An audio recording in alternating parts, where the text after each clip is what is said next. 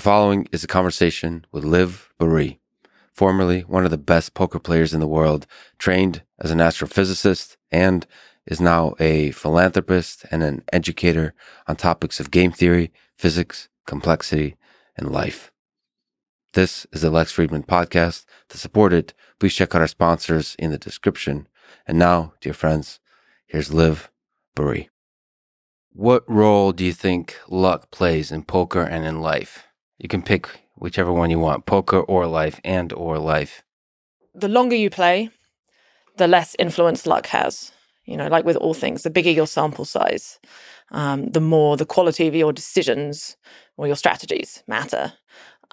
So to answer that question, yeah, in poker, it really depends. If you and I sat and played 10 hands right now, I might only win 52% of the time, 53% maybe. But if we played 10,000 hands, then I'll probably win like over 98, 99% of the time. So it's a question of sample sizes.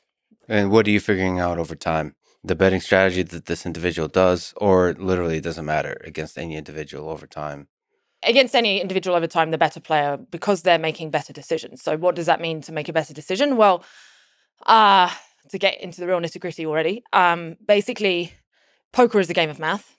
There are these strategies, familiar with like Nash equilibria, that term, right? So there are these game theory optimal strategies that you can adopt. And the closer you play to them, the less exploitable you are.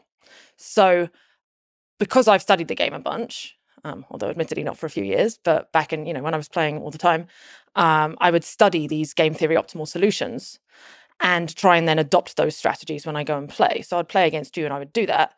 And because the objective when you're playing game theory optimal, it's a loss minimization thing that you're trying to do. Your best bet is to try and play a sort of similar style. You also need to try and adopt this loss minimization.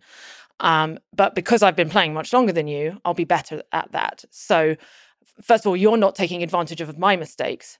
But then on top of that, I'll be better at recognizing when you are playing suboptimally and then deviating from this game theory optimal strategy to exploit your bad plays.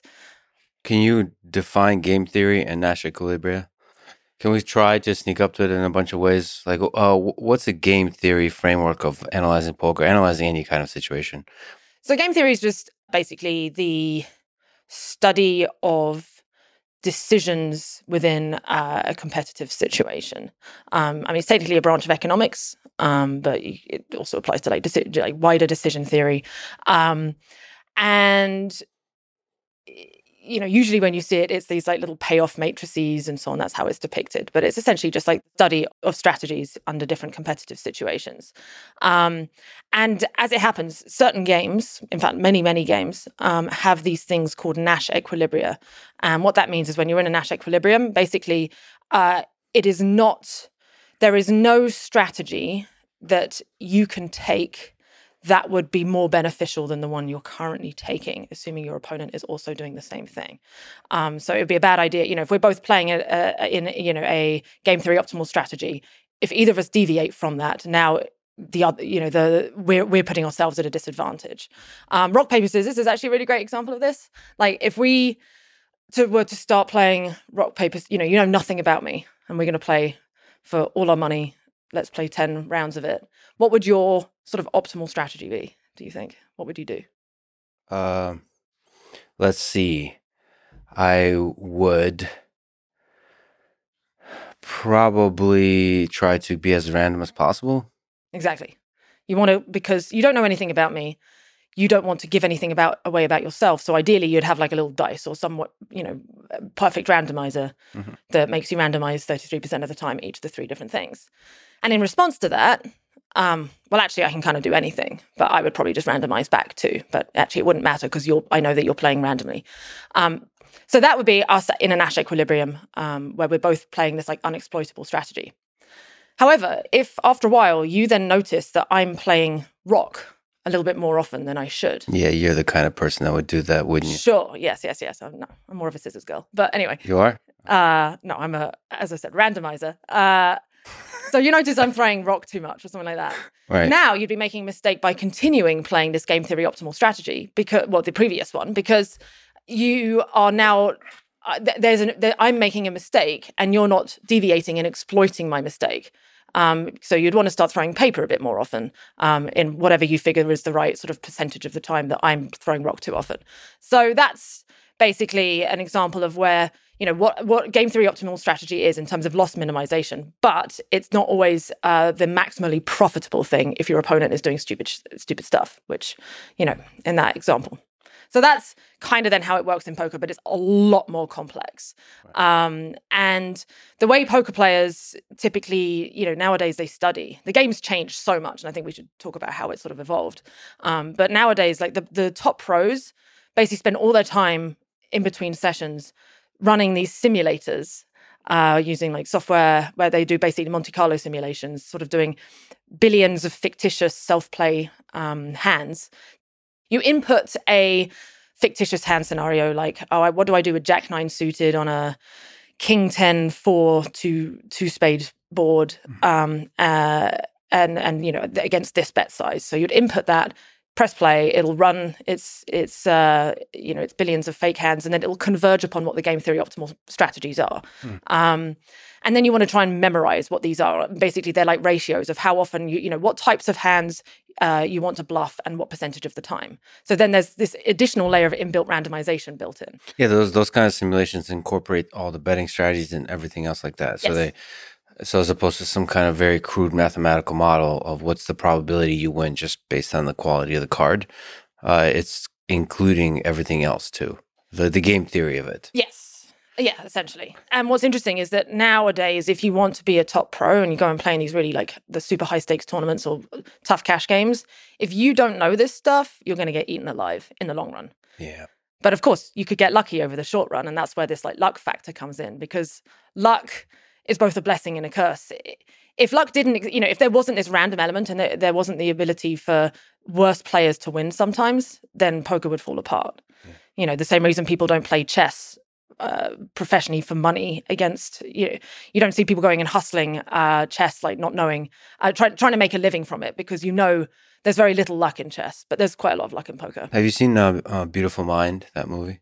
Years ago. Well, what do you think about the game theoretic formulation of what is it, the hot blonde at the bar? Do you remember? Like, oh yeah, the way they illustrated it is they're trying to pick up a girl at a bar, and there's multiple girls. They're like it's like a friend group, and you're trying to approach. I don't remember the details, but I remember. Don't you like then speak to her friends first or something like that? Yeah. Feign disinterest. I mean, it's classic pickup artist stuff, right? You want to. And they were trying to correlate that somehow, that being an optimal strategy, game theoretically. Why? What? Like, I don't think I remember. I can't imagine that there is. I mean, there's probably an optimal strategy. Does that mean that there's an actual Nash equilibrium of like picking up girls? Do you know the marriage problem? It's optimal stopping. Yes. So where it's an optimal dating strategy where you do you remember what? Yeah, I think it's like something like you've got like a set of 100 people you're going to look through, and after how many do you now after going on this many dates out of 100, at what point do you then go, okay, the next best person I see, is that the right one? And I think it's like something like 37%. It's 1 over E, whatever that is. Right, which I think is 37%. Yeah. We're gonna fact check that. Yeah. So, but it's funny, under those strict constraints, then yes, after that many people, as long as you have a fixed size pool, then you just pick the next person that is better than anyone you've seen before. Yeah. Have you tried this? Have you incorporated it? I'm not one of those people. We're going to discuss this. And what do you mean, those people? I try not to optimize stuff. I try to listen to the heart. I don't think I like, my mind immediately is attracted to optimizing everything. And I think that if you really give in to that kind of addiction, that you lose the joy of the small things, the minutia of life. I think. I don't know. I'm concerned about the addictive nature of my personality in that regard. Mm-hmm. In some ways, while I think on average, people try and quantify things or try under optimize, there are some people who, it's like with all these things, it's a balancing act. I've been on dating apps, but I've never used them. I'm sure they have the data on this because they probably have the optimal stopping control problem. Because aren't a lot of people that use social like dating apps are on there for a long time? So the interesting aspect is like, all right, how long before you stop looking before it actually starts affecting your mind negatively, such that you see dating as a kind of A game.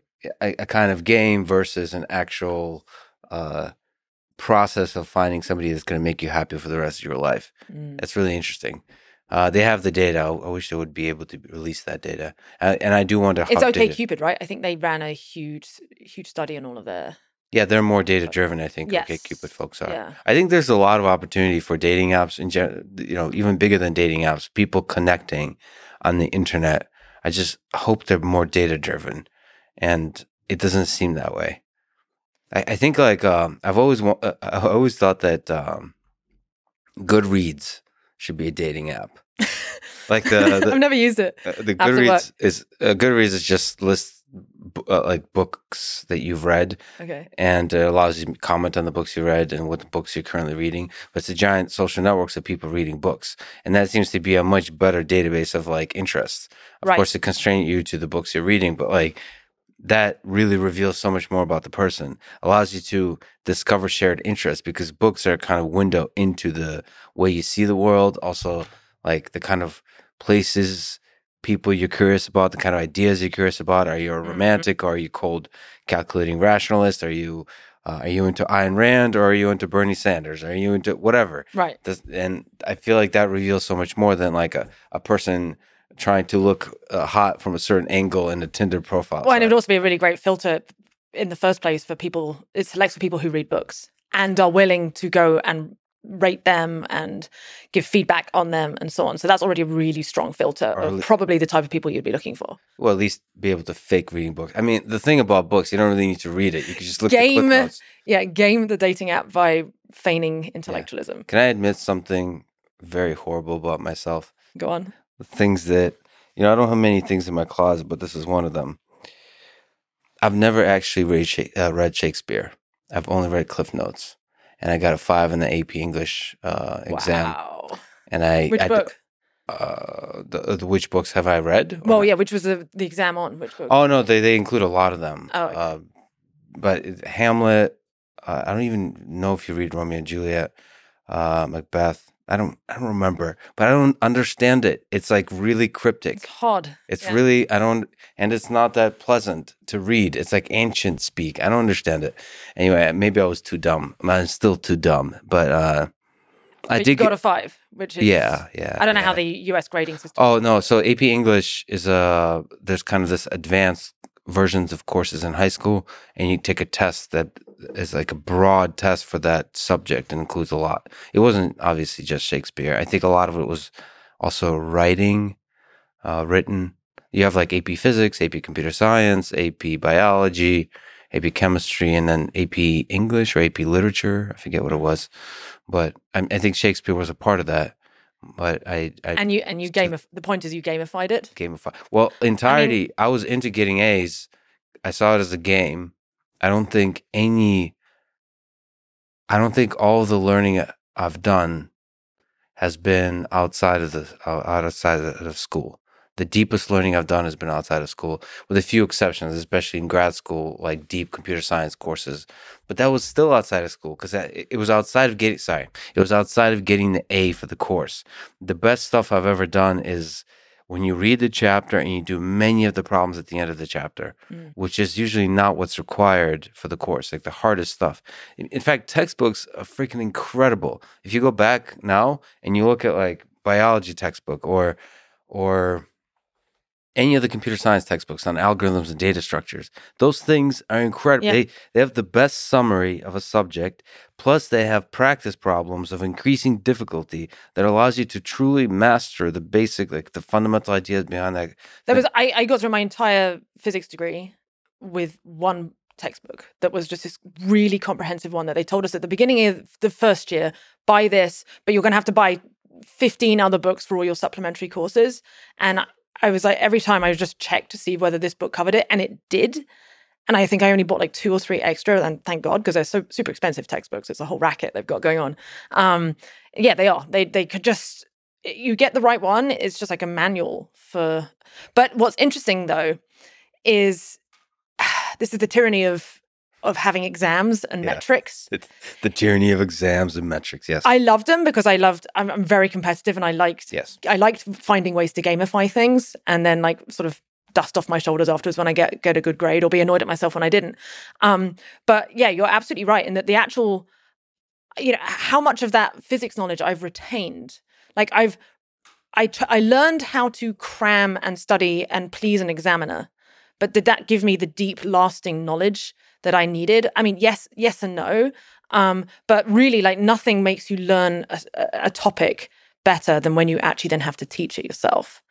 Like I'm trying to wrap my teeth around this like game theory Moloch stuff right now, and there's no exam at the end of it that I can gamify. There's no way to gamify and sort of like shortcut my way through it. I have to understand it so deeply from like deep foundational levels to then build upon it and then try and explain it to other people. And like, you're about to go and do some lectures, right? You can't sort of just like, you presumably can't rely on the knowledge that you got through when you were studying for an exam to reteach that.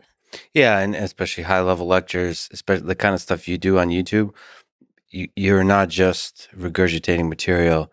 You have to think through what is the core idea here. And when you do the lectures live, especially, you have to, there's no second takes.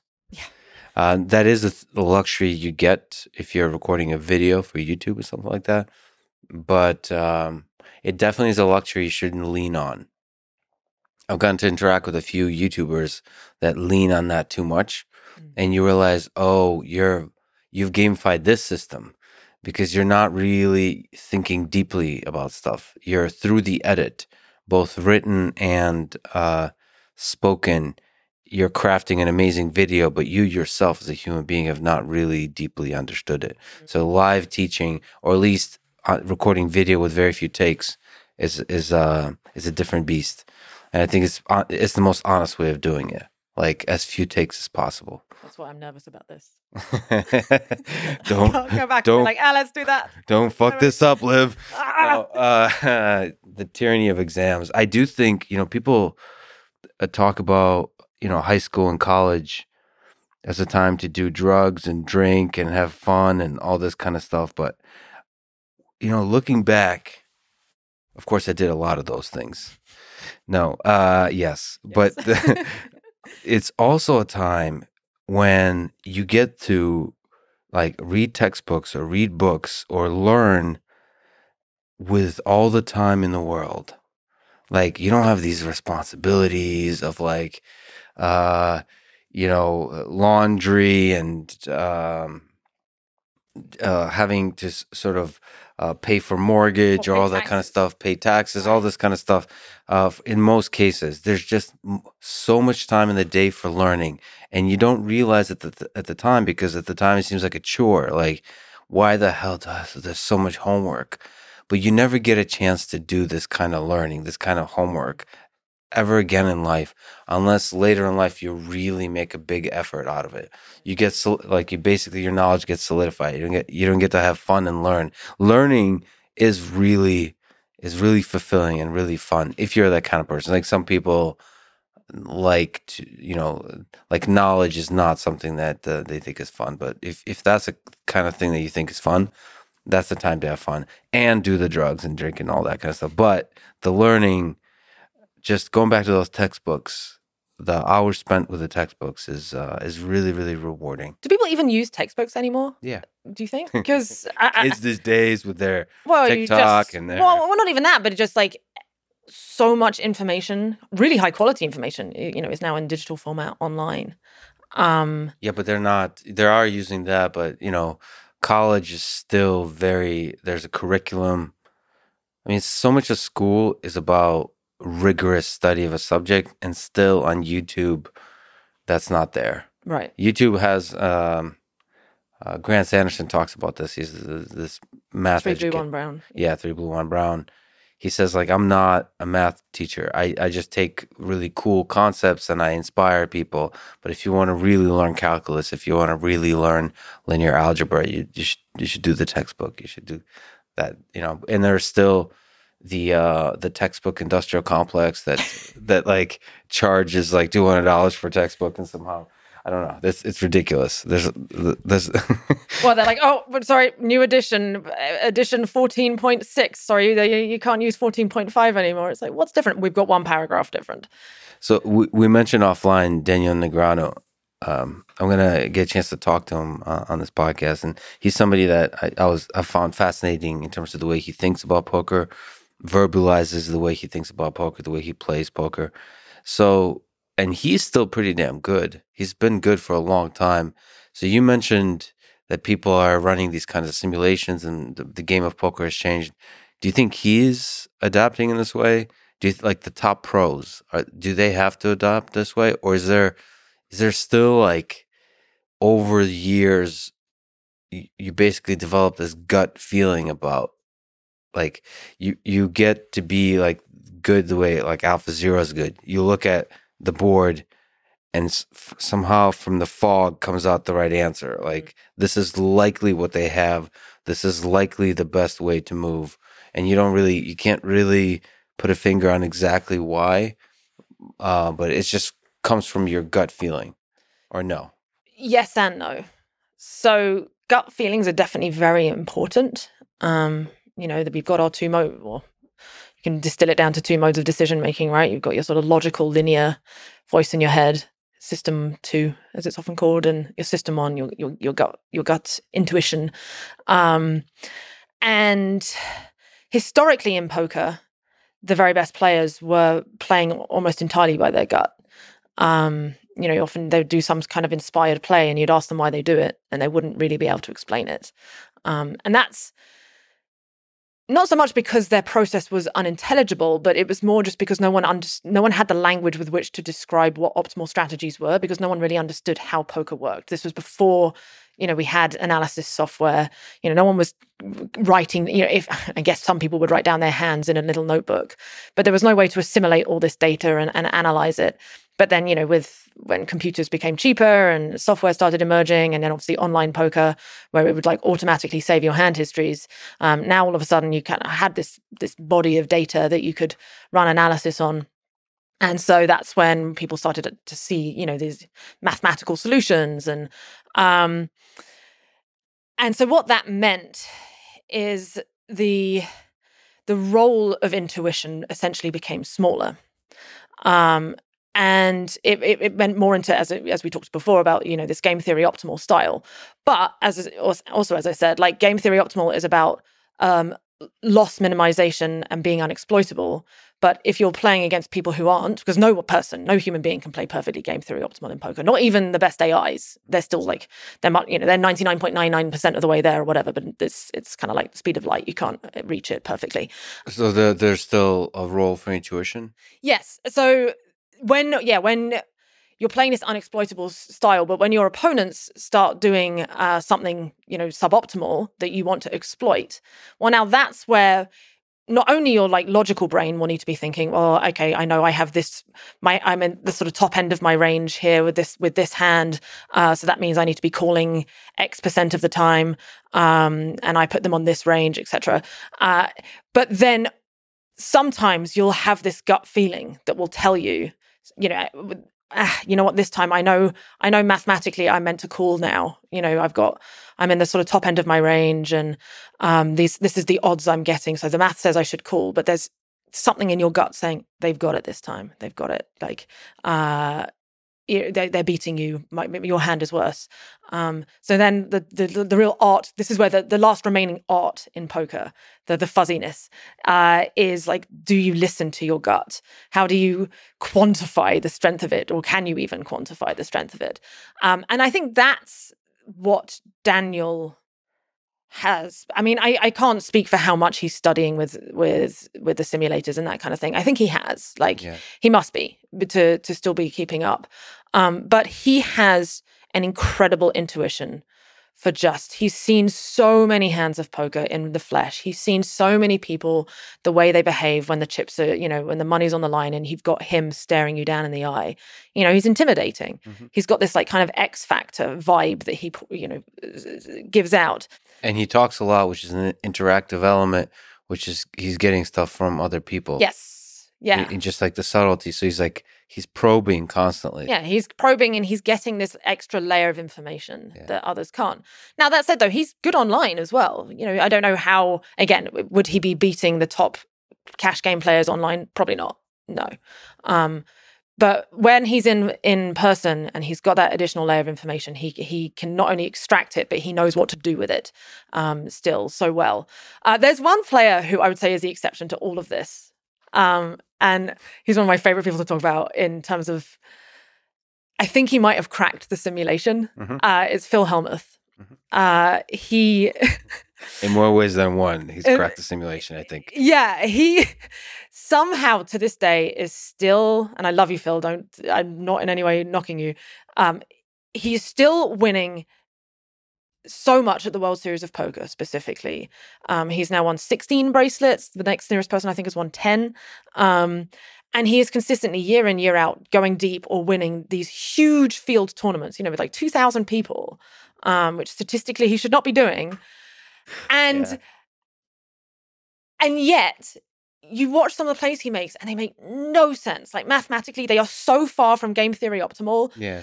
And the thing is, if you went and stuck him in one of these high stakes cash games with a bunch of like GTO people, he's going to get ripped apart. But there's something that he has that when he's in the halls of the World Series of Poker specifically, amongst sort of amateurish players, he gets them to do crazy shit like that. But my little pet theory is that also he just the card he's like a wizard and he gets the cards to do what he needs them to because he just expects to win and he expects to receive to get flop a set with a frequency far beyond what this the real percentages are. And I don't even know if he knows what the real percentages are. He doesn't need to because he gets there. I think he has found the cheat code because when I've seen him play, he seems to be like annoyed that the long shot thing didn't happen. Yes. He's like annoyed and it's almost like everybody else is stupid because he was obviously going to win with this. Meant to win if that silly thing hadn't happened. And it's like, you don't understand, the silly thing happens 99% of the time. And it's 1%, not the other way around. But genuinely, for his lived experience only at the World Series of Poker, it is like that. So I don't blame him for feeling that way. Yeah. But he does. He has this X factor, and the poker community has tried for years to rip him down, saying like, he's no good, but he's clearly good because he's still winning, or there's something going on. Whether that's he's figured out how to mess with the fabric of reality and how cards, a randomly shuffled deck of cards come out. I don't know what it is, but he's doing it right still. Who do you think is the greatest of all time? Would you put Hellmuth? Now he seems like the kind of person when mentioned he would actually watch this, so you might want to be careful. As I said, I love Phil, yes. and I would say this to his face. I'm not saying anything. He is one of the greatest. Yeah. I don't know if he's the greatest. He's certainly the greatest at the World Series of Poker, and he is the greatest at, despite the game switching into a pure game, almost an entire game of math, he has managed to keep the magic alive. And this, just through sheer force of will, making the game work for him. And that is incredible. And I think it's something that should be studied because it's an example. Yeah, there might be some actual game theoretic wisdom. There might be something to be said about optimality from studying him. Right? What do you mean by optimality? Meaning, or rather, game design, perhaps. Meaning, if what he's doing is working, maybe poker is more complicated than we're currently modeling it as.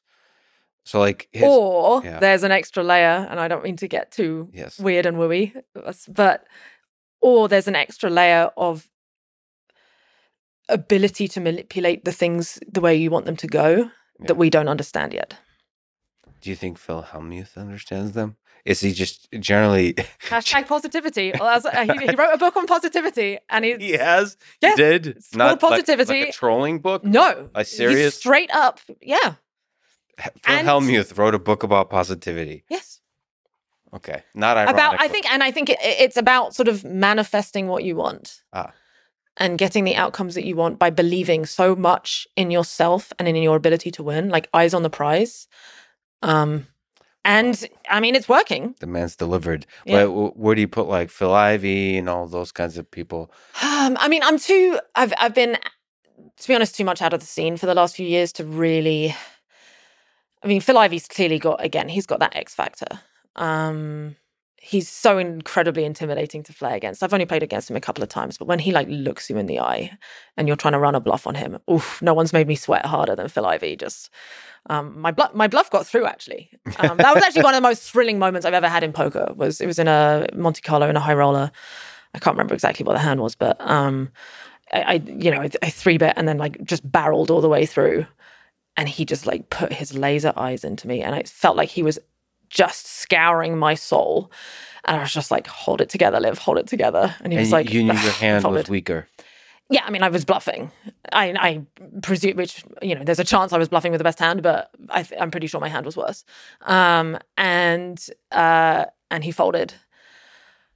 I was truly one of the deep highlights of my career. Did you show the cards or did you fold? Yeah. You should never show in game, because especially as I felt like I was one of the worst players at the table in that tournament. So giving that information, unless I had a really solid plan that I was now like advertising, oh look, I'm capable of bluffing Phil Ivey, but like why? It's much more valuable to take advantage of the impression that they have of me, which is like I'm a scared girl playing a high roller for the first time, and keep that going.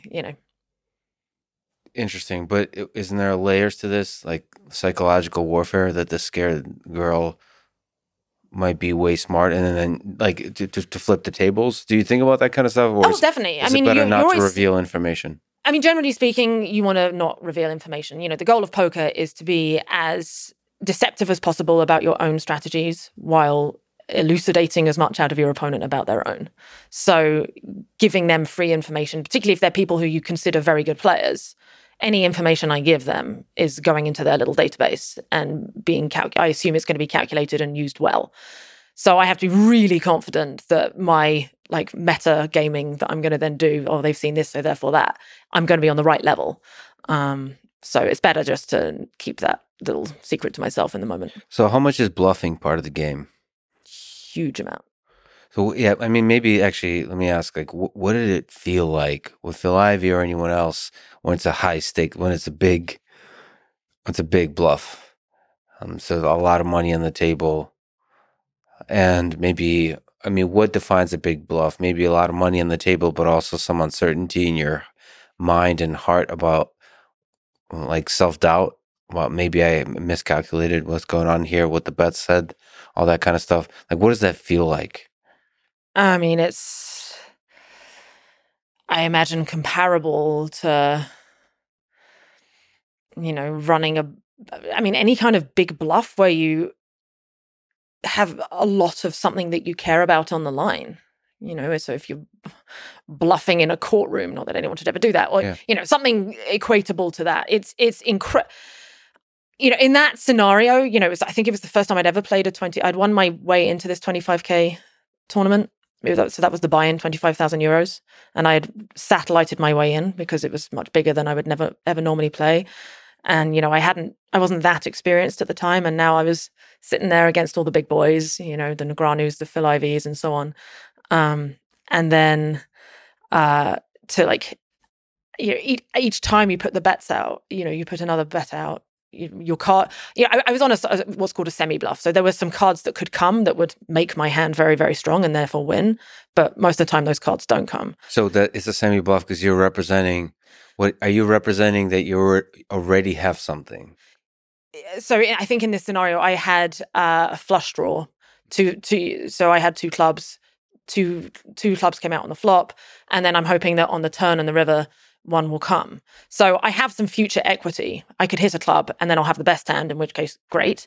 And so I can keep betting and I'll want them to call. But I'm also got the other way of winning the hand, where if my card doesn't come, I can keep betting and get them to fold their hand. And I'm pretty sure that's what the scenario was. So I had some future equity, but it's still, most of the time I don't hit that club. And so I would rather him just fold because the pot is now getting bigger and bigger. And in the end, like I've jam all in on the river. That's my entire tournament on the line. As far as I'm aware, this might be the one time I ever get to play a big 25K. This was the first time I played one. So it felt like the most momentous thing. And this is also when I was trying to build myself up, build a name for myself in poker. I wanted to get respect. Destroy everything for you. It felt like it in the moment. Yeah. Like, I mean, it literally does feel like a form of life and death. Like your body physiologically is having that flight or fight response. What are you doing with your body? What are you doing with your face? Are you just like... What are you thinking about? A mixture of like, okay, what are the cards? So in theory, I'm thinking about like, okay, what are cards that make my hand look stronger? Which cards hit my perceived range from his perspective? Which cards don't? What's the right amount of bet size to maximize my fold equity in this situation? That's the logical stuff that I should be thinking about. But I think in reality, because I was so scared, because there's this, at least for me, there's a certain threshold of like nervousness or stress beyond which the like logical brain shuts off. And now it just gets into this like, it just like, it feels like a game of wits, basically. Yeah. It's like of nerve. Can you hold your resolve?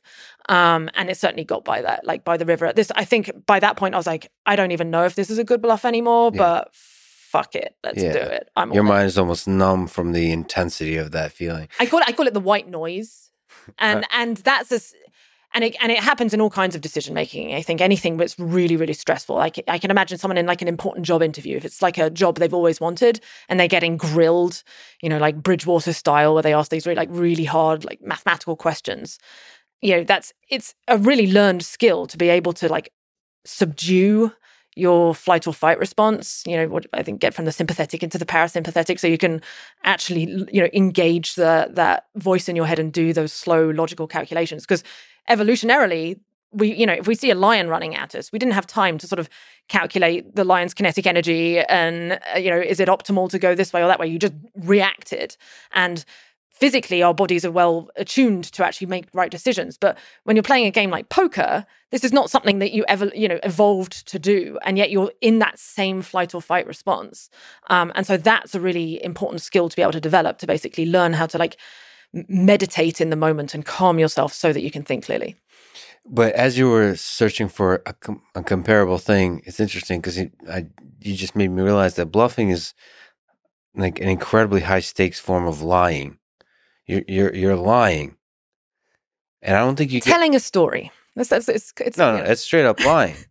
In the context of a game, it's not a negative kind of lying. No, but it is. Yeah, exactly. You're representing something that you don't have. And I was thinking, like, how often in life do we have such high stakes of lying? Because I was thinking, certainly in high level military strategy, I was thinking when Hitler was lying to Stalin about his plans to invade the Soviet Union. And so you're talking to a person like your friends, and you're fighting against the enemy, whatever the formulation of that enemy is. But meanwhile, whole time you're building up troops on the border. That's extremely... Wait. So Hitler and Stalin were like pretending to be friends? Yeah. Well, my history knowledge is terrible. That's crazy. Yeah, that there were... yeah, man. And it worked because Stalin, until the troops crossed the border and invaded in Operation Barbarossa, where this storm of Nazi troops invaded large parts of the Soviet Union, and hence one of the biggest wars in human history began. Stalin for sure thought that this was never going to be, that Hitler is not crazy enough to invade the Soviet Union. And it geopolitically makes total sense to be collaborators. And ideologically, even though there's a tension between communism and fascism or National Socialism, however you formulate it, it still feels like this is the right way to battle the West. Right.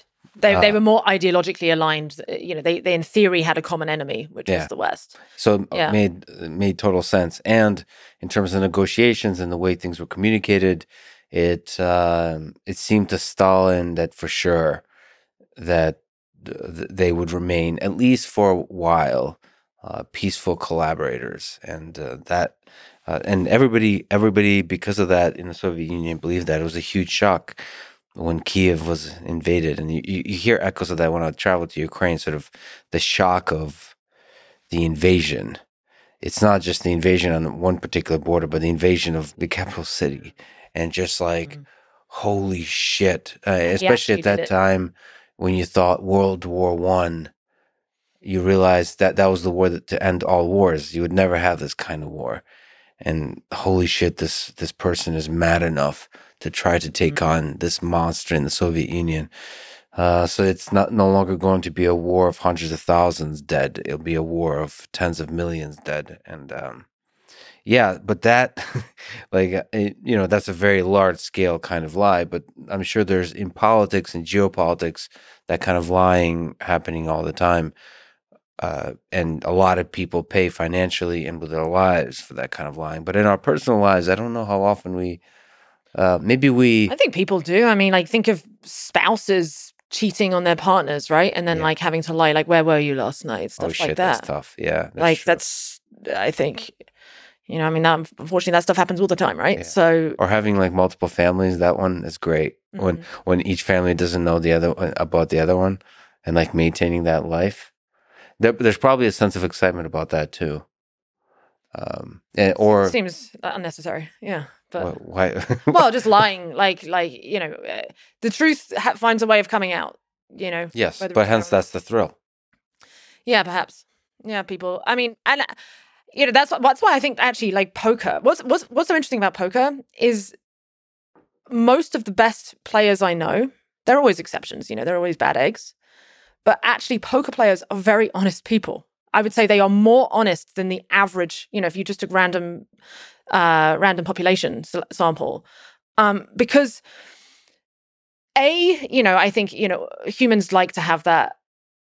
Most people like to have some kind of mysterious, an opportunity to do something like a little edgy. So we get to sort of scratch that itch of being edgy at the poker table, where it's like it's part of the game. Everyone knows what they're in for, and that's allowed. And you get to like really get that out of your system. And then also, like, poker players learned that, I would play in a huge game against some of my friends, even my partner, Igor, where we will be, absolutely going at each other's throats, trying to draw blood in terms of winning money off each other and, like, getting under each other's skin, winding each other up, doing the craftiest moves we can. But then once the game's done, the winners and the losers will go off and get a drink together and have a fun time and like talk about it in this like weird academic way afterwards, because that's why games are so great, because you get to like live out like this competitive urge that most people have. What's it feel like to lose? Like we talked about bluffing when it worked out. What about when you go broke? So, like in a game, I'm fortunately I've never gone broke. You mean in like poker. Full life? Full life? No. No. I know plenty of people who have. And I don't think Igor would mind me saying he went broke once in poker. Well, early on when we were together. Well, I feel like you haven't lived unless you've gone broke. Yeah. In some sense. Right. Some fundamental sense. I mean, I'm happy. I've sort of lived through it vicariously through him when he did it at the time. But yeah, what is it like to lose? Well, it depends. So it depends on the amount. It depends what percentage of your net worth you've just lost. It depends on your brain chemistry. It really, varies from person to person. You have a very cold, calculating way of thinking about this. So it depends what percentage. Well, it really does, right? Yeah, it's true. But that's another thing poker trains you to do. You see everything in percentages. Or you see everything in like ROI or expected hourlies or cost benefit, etc. So that's one of the things I've tried to do is calibrate the strength of my emotional response to the win or loss that I've received, because it's no good if you have a huge emotional dramatic response to a tiny loss, or on the flip side you have a huge win and you're so dead inside that you don't even feel it. Well, that's a shame. I want my emotions to calibrate with reality as much as possible. So yeah, what's it like to lose? I mean, I've had times where I've lost, busted out of a tournament that I thought I was going to win in, is, especially if I got really unlucky or I make a dumb play, where I've gone away and kicked the wall, punched a wall. I nearly broke my hand one time. I'm a lot less competitive than I used to be. I was pathologically competitive in my late teens, early 20s. I just had to win at everything. And I think that sort of slowly waned as I've gotten older. According to you, yeah. According to me. I don't know if others would say the same, right? I feel like ultra competitive people, I've heard Joe Rogan say this to me. It's that he's a lot less competitive than he used to be. I don't know about that. Oh, I believe it. No, I totally believe it. Because as you can still be I care about winning. When, I play a game with my buddies online or, whatever it is, Polytopia is my current obsession. Thank you for passing on your obsession to me. Oh, you're playing now? Yeah, I'm playing now. We got to have a game. But I'm terrible and I enjoy playing terribly. I don't want to have a game because that's going to pull me into your monster of competitive play. It's important. It's an important skill. I'm enjoy playing on the. I can't. You just do the points thing, against the bots. Yeah, against the bots, and I can't even do the. There's a hard one, and there's a very hard one. That's crazy. Yeah, that's crazy. I don't even enjoy the hard one. The crazy, I really don't enjoy because it's intense. You have to constantly try to win as opposed to enjoy building a little world. And no. There's no time for exploration in Polytopia. You got to get once you graduate from the crazies, then you can come play the graduate from the crazies. Yeah, in order to be able to play a decent game against our group, you'll need to be consistently winning 90% of games against 15 crazy bots. Yeah. And you'll be able to I could teach you it within a day, honestly. How to beat the crazies? How to beat the crazies, and then you'll be ready for the big leagues. Generalizes to more than just Polytopia, but okay. Why were we talking about Polytopia? Losing hurts. Losing hurts. Oh yeah, yes. Competitiveness over time. Oh yeah. I think it's more that, at least for me, I still care about about winning when I choose to play something. It's just that I don't see the world as zero sum as I used to be, I think as one gets older and wiser, you start to see the world more as a positive sum thing, or at least you're more aware of externalities of scenarios, of competitive interactions. And so, yeah, I just I'm more, and I'm more aware of my own, if I have a really strong emotional response to losing, and that makes me then feel shitty for the rest of the day, and then I beat myself up mentally for it. I'm now more aware that's unnecessary negative externality. So I'm okay, I need to find a way to turn this down, dial this down a bit.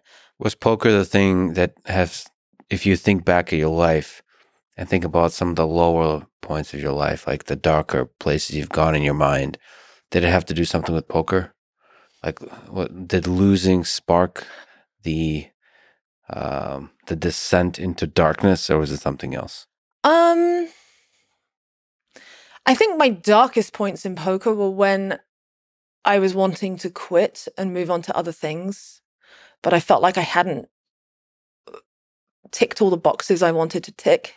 Yeah. I wanted to be the most winningest female player, which is by itself a bad goal. That was one of my initial goals. And I was like, well, I haven't, and I wanted to win a WPT event. I've won one of these, I won one of these, but I want one of those as well. Yeah. And that sort of, again, it's a drive of over-optimization to random metrics that I decided were important without much wisdom at the time, but then carried on. That made me continue chasing it longer than I still actually had the passion to chase it for. And I don't have any regrets that, I played for as long as I did, because who knows, I wouldn't be sitting here. I wouldn't be living this incredible life that I'm living now. This is the height of your life right now. This is it. Peak experience. Absolute pinnacle. Here in your robot land. Yeah. with your creepy light. No, it is. I wouldn't change a thing about my life right now, and I feel very blessed to say that. But the dark times were in the sort of 2016 to 18, even sooner really, where I was I had stopped loving the game and I was going through the motions, and I would and then I was like, I would take the losses harder than I needed to, Yeah. because I'm like, it's another one. And I was aware that like I felt like my life was ticking away, and I was like, is this going to be what's on my tombstone? Oh yeah, she played the game of this zero-sum game of poker, slightly more optimally than her next opponent. Like, cool, great legacy, So I just wanted, there was something in me that knew I needed to be doing something more directly impactful. And just meaningful. It was just like a search for meaning. And I think it's a thing a lot of poker players, even a lot of, I imagine any games players who sort of love intellectual pursuits. I think you should ask Magnus Carlsen this question. Walking away from chess, right? Yeah, like it must be so hard for him. He's been on the top for so long. And it's like, well, now what? He's got this incredible brain, like what to put it to. And yeah, it's this weird moment where I've just spoken with people that won multiple gold medals at the Olympics, and the depression hits hard after you win. Dopamine crash. Because it's a kind of a goodbye, saying goodbye to that person, to all the dreams you had, the you thought would give meaning to your life. But in fact, life is full of constant pursuits of meaning. It doesn't, you don't like arrive and figure it all out and there's endless bliss. No, it continues going on and on. You constantly have to figure out to rediscover yourself. And so for you, like that struggle to say goodbye to poker, you have to like find the next. There's always a bigger game. That's the thing. Yeah. That's my like motto. Is like, what's the next game? And more importantly, because obviously game usually implies zero sum. Like what's a game which is like omni win? Look, Omni win. Omni win. Why is omni win is so important? Because if everyone plays zero sum games, that's a fast track to either completely stagnate as a civilization, but far more likely to extinct ourselves. Yeah. Like the playing field is finite. Yeah, nuclear powers are playing a game of poker with their chips are nuclear weapons, right? And the stakes have gotten so large that if anyone makes a single bet, fires some weapons, the playing field breaks. I made a video on this. Like, the playing field is finite, and if we keep playing these adversarial zero-sum games, thinking that we, in order for us to win, someone else has to lose, or if we lose, that someone else wins, that will extinct us. It's just a matter of when. What do you think about that mutually assured destruction? That very simple, almost to the point of caricaturing game theory idea that does seem to be at the core of why we haven't blown each other up yet with nuclear weapons. Do you think there's some truth to that? This kind of stabilizing force of mutually assured destruction? And do you think that's going to hold up through the 21st century? I mean, it has held. Yes, there's definitely truth to it that it was it's a Nash equilibrium. Yeah, are you surprised it held this long? Isn't it crazy? It is crazy when you factor in all the like near miss accidental firings. Yes, that's makes me wonder. Like are you familiar with the like quantum suicide thought experiment? No. Where it's basically like you have a like a Russian roulette type scenario hooked up to some kind of quantum event,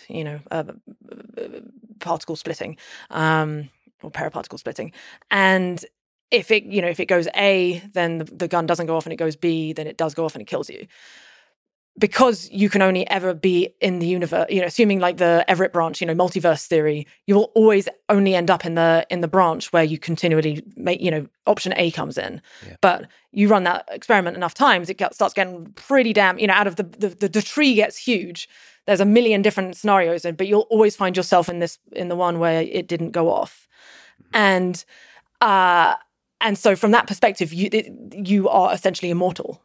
Because someone and you will only find yourself in the set of observers that make it down that path. Yeah. So it's but that doesn't mean that doesn't mean you're still not going to be fucked at some point in your life. No, of course not. No, I'm not advocating like that we're all immortal because of this. It's just like a fun thought experiment.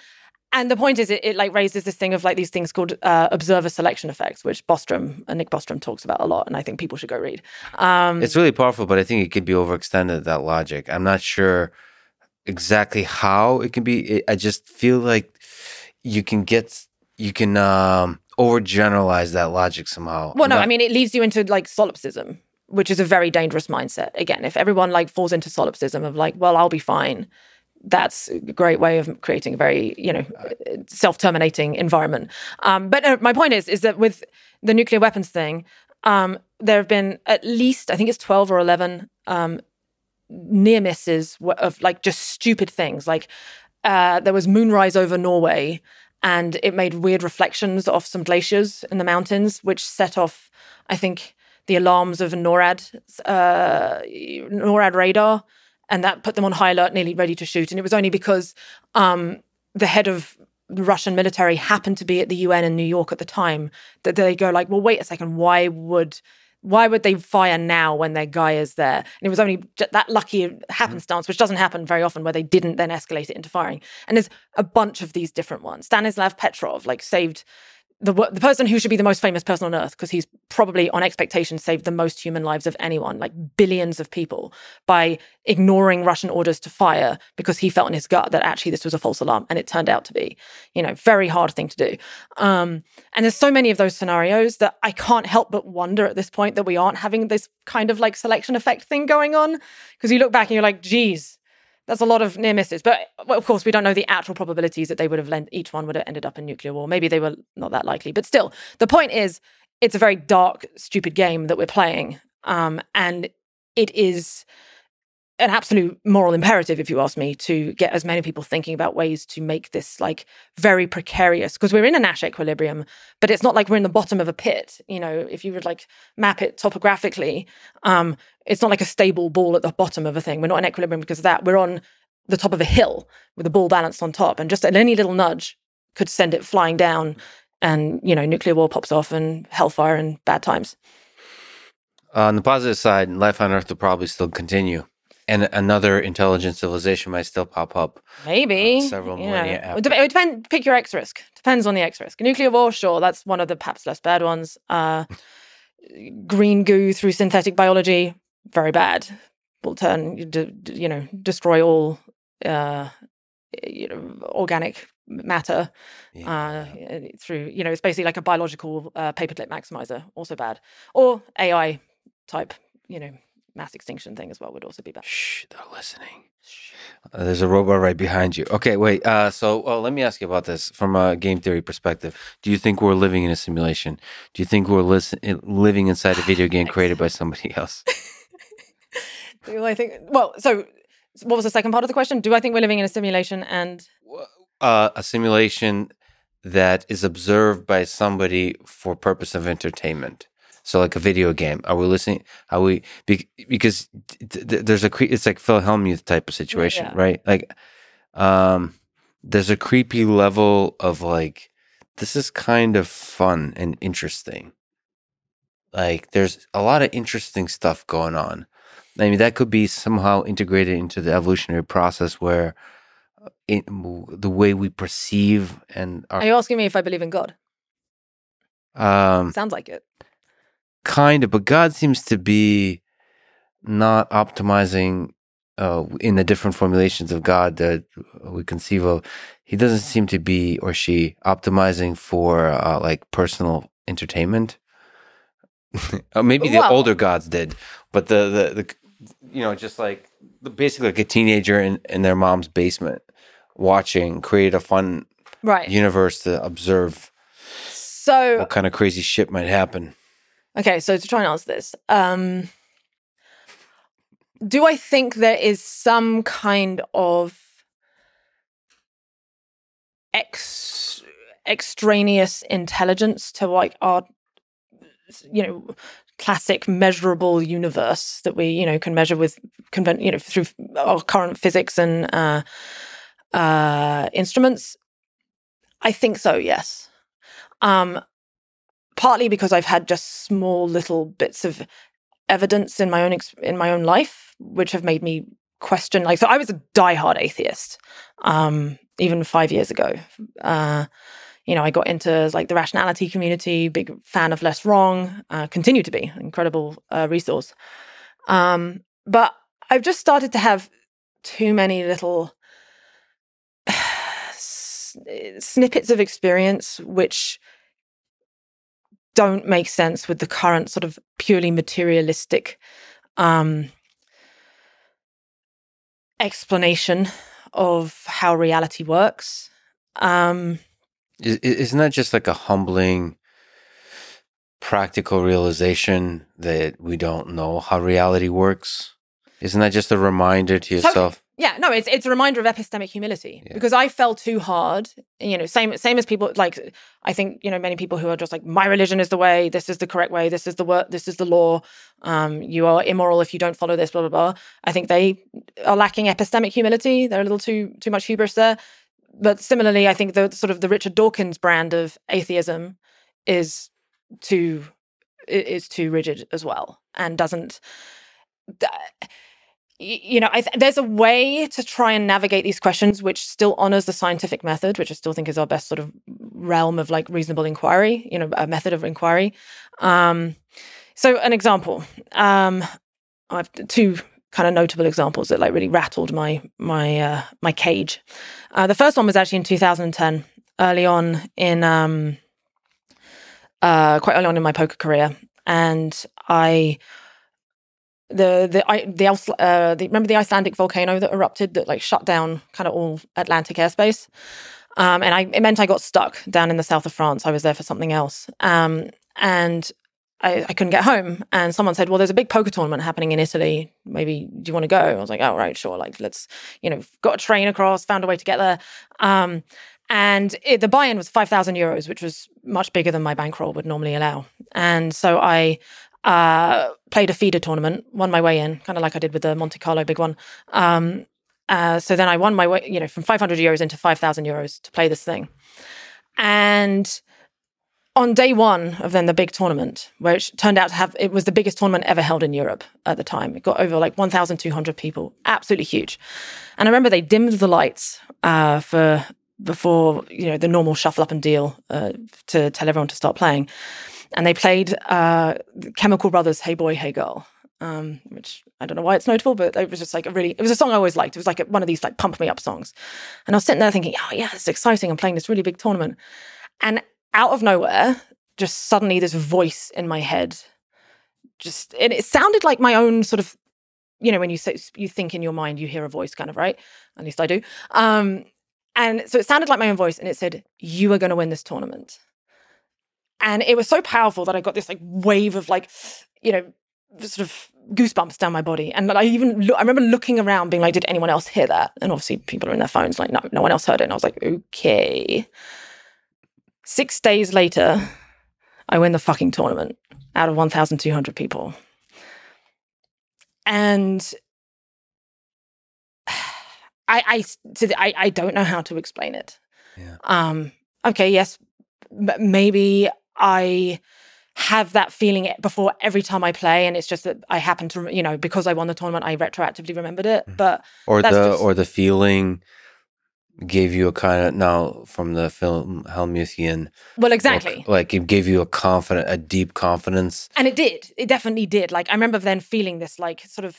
Well, although I remember then on day one, I then went and lost half my stack quite early on. And I remember thinking like, oh, well, that was bullshit. What kind of premonition is this? Yes. Thinking, oh, I'm out. But, I managed to like keep it together and recover. And then just went like pretty perfectly from then on.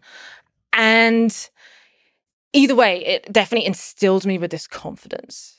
And I don't want to I can't put an explanation like, was it some, huge extra supernatural thing driving me, or was it just my own self-confidence and so on that just made me make the right decisions? I don't know, and I'm not going to put a frame on it. And I think I know a good explanation. So we're a bunch of NPCs living in this world created in the simulation, and then creatures from outside of the simulation sort of can tune in and play your character, and that feeling you got is somebody just like they got to play a poker tournament you. Honestly, it felt like that. It did actually feel a little bit like that. But it's been 12 years now. I've retold the story many times. Like I don't even know how much I can trust my memory. You're just an NPC retelling the same story because they just played the tournament and left. Yeah, they're like, oh, that was fun, cool. Yeah, cool. Next time. And now you're for the rest of your life left as a boring NPC retelling the story of greatness. And what was interesting was that after that, then I didn't obviously win a major tournament for quite a long time, and it left. That was actually another sort of dark period because I had this incredible, like the highs of winning that, just on a like material level were insane. Winning the money, I was on the front page of newspapers because there was like this girl that came out of nowhere and won this big thing. And so again, like sort of chasing that feeling was difficult. But then on top of that, there was this feeling of like almost being touched by something bigger that was like, And also maybe, did you have a sense that I might be somebody special? Like this kind of, I think that's the confidence thing that maybe you could do something special in this world after all. Kind of feeling? I definitely, I mean, this is a thing I think everybody wrestles with to an extent, right? We are truly the protagonists in our own lives. Yeah. And so it's a natural bias, human bias to feel special. And I think, and in some ways we are special. Every single person is special because you are that, the universe the world literally does revolve around you. That's the thing in some respect. But of course, if you then zoom out and take the amalgam of everyone's experiences, then no, it doesn't. So there is this shared sort of objective reality, this objective reality that is shared, but then there's also this subjective reality, which is truly unique to you. And I think both of those things coexist. And it's not like one is correct and one isn't. And again, anyone who's like, oh no, your lived experience is everything versus your lived experience is nothing. No, it's a blend between these two things. They can exist concurrently. But there's a certain kind of sense that at least I've had my whole life, and I think a lot of people have this. Is like, well, I'm just like this little person.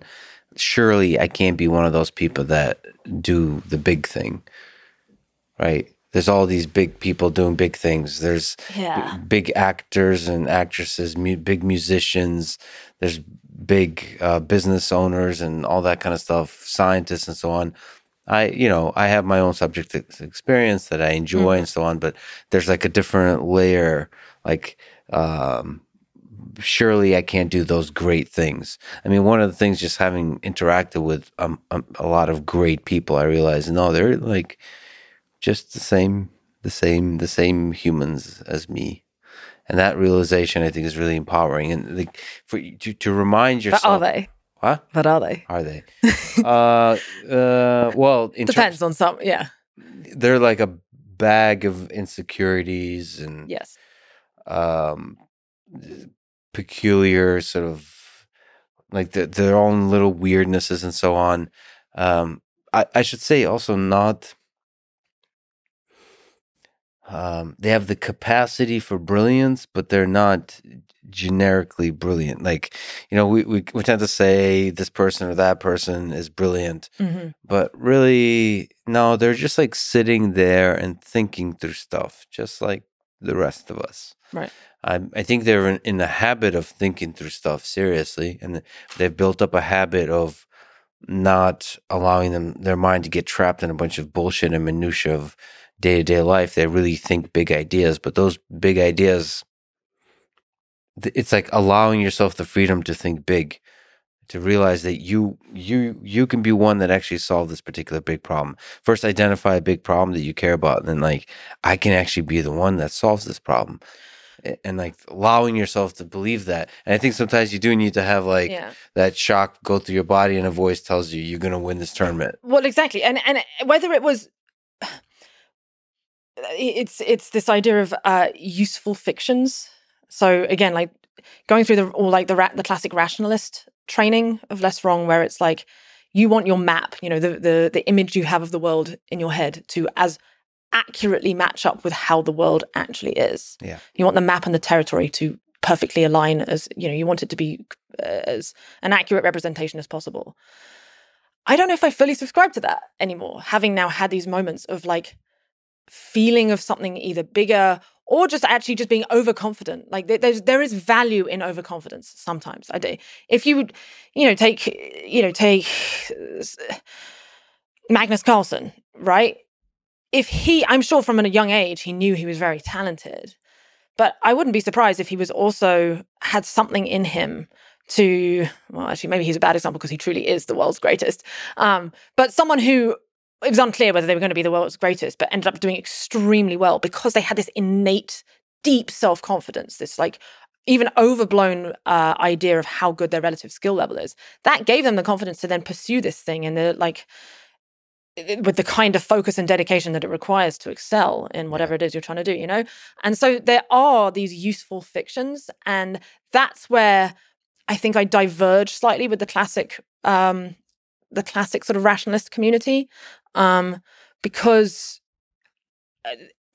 that's a field that is worth studying, of like how the stories we tell, what the stories we tell to ourselves, even if they are actually false, and even if we suspect they might be false, how it's better to sort of have that like little bit of faith, the like value in faith, I think, actually. And that's partly another thing that's like now led me to explore, the concept of God, whether you want to call it a simulator, the classic theological thing. I think we're all like elucidating to the same thing. Now, I don't know. I'm not saying, because obviously the Christian God is like, all benevolent, endless love.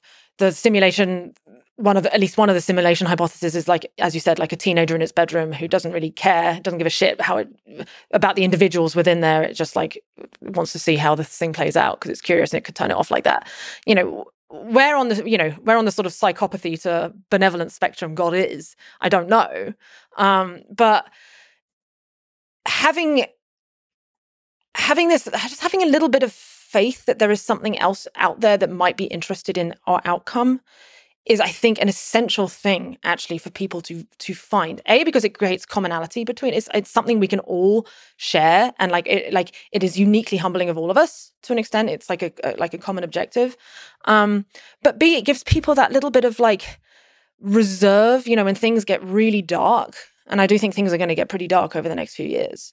But it gives that like to think that there's something out there that actually wants our game to keep going. I keep calling it the game, it's a thing C and I, like we call it the game. You and C is AKA Grimes. Grimes, yeah. We call what the game? Everything, the whole thing? We joke about like... So everything is a game? No, well, the universe, like what if it's a game and the goal of the game is to figure out like, well, either how to beat it, how to get out of it. Maybe this universe is an escape room, like a giant escape room. And the goal is to put all the pieces of the puzzle, figure out how it works in order to like unlock this like hyperdimensional key and get out beyond what it is. That's no, but then, so you're saying it's like different levels and it's like a cage within a cage within a cage, and never like one cage at a time, you figure out how to escape that. And you level up, us becoming multiplanetary would be a level up, or us, figuring out how to upload our consciousnesses to the thing, that would probably be a leveling up. Or spiritually, humanity becoming more combined and less adversarial and bloodthirsty, and us becoming a little bit more enlightened, that would be a leveling up. There's many different frames to it, whether it's physical, digital, or like metaphysical. I wonder what the levels. I think level 1 for Earth is probably the biological evolutionary process. Mm-hmm. It's like going from single cell organisms to early humans. Then maybe level 2 is whatever's happening inside our minds and creating ideas and creating technologies. That's like evolutionary process of ideas. Mm-hmm. And then multiplanetary is interesting. Is that fundamentally different from what we're doing here on Earth? Probably, because it allows us to like exponentially scale. It delays the Malthusian trap, right? It's a way to keep the playing field to make the playing field get larger, so that it can accommodate more of our stuff, more of us, and that's a good thing. But I don't know if it like fully solves this issue of this thing called Moloch, which we haven't talked about yet, but which is basically, I call it the god of unhealthy competition. Yeah, let's go to Moloch. What's Moloch? You did a great video on Moloch, on one aspect of it, the application of it to one aspect. Instagram beauty filters. Yeah. Through very niche. I wanted to start off small. So Moloch was originally coined as well. So apparently back in the Canaanite times. It was this ancient Carthaginian, I can never say it, Carthaginian, somewhere around like 300 BC or 200 AD, I don't know. There was supposedly this death cult who would sacrifice their children to this awful demon god thing they called Moloch, in order to get power, to win wars. So really dark, horrible things. And it was literally like about child sacrifice. Whether they actually existed or not, we don't know. But in mythology, they did. And this god that they worshipped was this thing called Moloch. And then, I don't know, it seemed like it was kind of quiet throughout history in terms of mythology beyond that, until this movie, Metropolis, in 1927, talked about this. You see that there was this incredible futuristic city that everyone was living great in, but then the protagonist goes underground into the sewers and sees that the city is run by this machine. And this machine basically would just like kill the workers all the time because it was just so hard to keep it running. They were always dying. So there was all this suffering that was required in order to keep the city going. And then the protagonist has this vision that this machine is actually this demon Moloch. So again, it's like this sort of like mechanistic consumption of humans in order to get more power. And then Allen Ginsberg wrote a poem in the 60s, which incredible poem called Howl, about this thing Moloch. And a lot of people sort of quite understandably take the interpretation of that he's talking about capitalism. But then the sort of piece de resistance that's moved Moloch into this idea of game theory was Scott Alexander of Slate Star Codex. Wrote this incredible one. Literally, I think it might be my favorite piece of writing of all time. It's called Meditations on Moloch. Everyone must go read it. And Slate Codex is a blog. It's a blog, yes. We can link to it in the show notes or something, right? No, don't. Yes. But I like how you assume I have a professional operation going on here. I mean, I shall try to remember to. What do you? What do you want? You're giving the impression of it. Yeah. I'll like, please. If I don't, please somebody in the comments remind me. I'll if help you don't know this blog, it's one of the best blogs ever. Probably, yes. You should probably be following it. Yes. Are blogs still a thing? I think they're still a thing. Yeah, he's migrated onto Substack, but yeah, it's still a blog. Anyway, Substack better not fuck things up. But I hope not. Yeah, I hope they don't. I hope they don't turn Molochy. Which will mean something to people when we continue. When I stop interrupting for once. No, go on. Yeah. So anyway, so he writes this piece, Meditations on Moloch, and basically he analyzes the poem and he's like, okay, so it seems to be something relating to where competition goes wrong. And, Moloch was historically this thing of like where people would sacrifice a thing that they care about, in this case, children, their own children, in order to gain power, a competitive advantage. And if you look at almost everything that sort of goes wrong in our society, it's that same process. So with the Instagram beauty filters thing, if you're trying to become a famous Instagram model, you are incentivized to post the hottest pictures of yourself that you can. You're trying to play that game. There's a lot of hot women on Instagram. How do you compete against them? You post really hot pictures, and that's how you get more likes. As technology gets better, more makeup techniques come along. And then more recently, these beauty filters where like at the touch of a button, it makes your face look absolutely incredible compared to your natural face. These technologies come along. Everyone is incentivized to that short-term strategy. But over on net, it's bad for everyone because now everyone is kind of like feeling like they have to use these things. And these things, like, they make you like, the reason why I talked about them in this video is because I noticed it myself. Like I was trying to grow my Instagram for a while. I've given up on it now. But and I noticed these filters, how good they made me look. And I'm like, well, I know that everyone else is kind of doing it. Go subscribe to Liv's Instagram. Please, so I don't have to use the filters. Post a bunch of, make it blow up. It's you felt the pressure, actually. Exactly. These short-term incentives to do this, like, this thing that like either sacrifices your integrity or something else in order to like stay competitive, which on aggregate turns like creates this like sort of race to the bottom spiral where everyone else ends up in a situation which is worse off than if they hadn't started, than they were before. Kind of like if like at a football stadium, like the system is so badly designed, a competitive system of like everyone sitting and having a view, that if someone at the very front stands up to get an even better view, it forces everyone else behind to like adopt that same strategy just to get to where they were before. But now everyone's stuck standing up.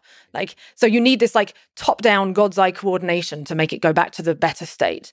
But from within the system, you can't actually do that. So that's kind of what this Moloch thing is. It's this thing that makes people sacrifice values in order to optimize for the winning the game in question, the short-term game. But this Moloch, can you attribute it to any one centralized source, or is it an emergent phenomena from a large collection of people?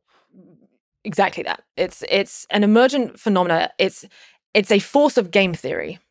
It's a force of bad incentives on a multi-agent system where you've got Prisoner's Dilemma is technically a kind of Moloch-y system as well, but it's just a two-player thing. But another word for Moloch is multipolar trap, where basically you just got a lot of different people all competing for some kind of prize. And it would be better if everyone didn't do this one shitty strategy, but because that strategy gives you a short-term advantage, everyone's incentivized to do it, and so everyone ends up doing it. So the responsibility for, social media is a really nice place for a large number of people to play game theory. And so they also have the ability to then design the rules of the game. And is it on them to try to anticipate what kind of, like to do the thing that poker players are doing, to run simulation? Ideally, that would have been great if, Mark Zuckerberg and Jack and all the Twitter founders and everyone, if they had at least just run a few simulations of how their algorithms would, different types of algorithms would turn out for society, that would have been great. That's really difficult to do, that kind of deep philosophical thinking about humanity, actually. So not kind of this level of how do we optimize engagement or what brings people joy in the short term, but how is this thing going to change the way people see the world? How is it going to get morphed in iterative games played into something that will change society forever? That requires some deep thinking.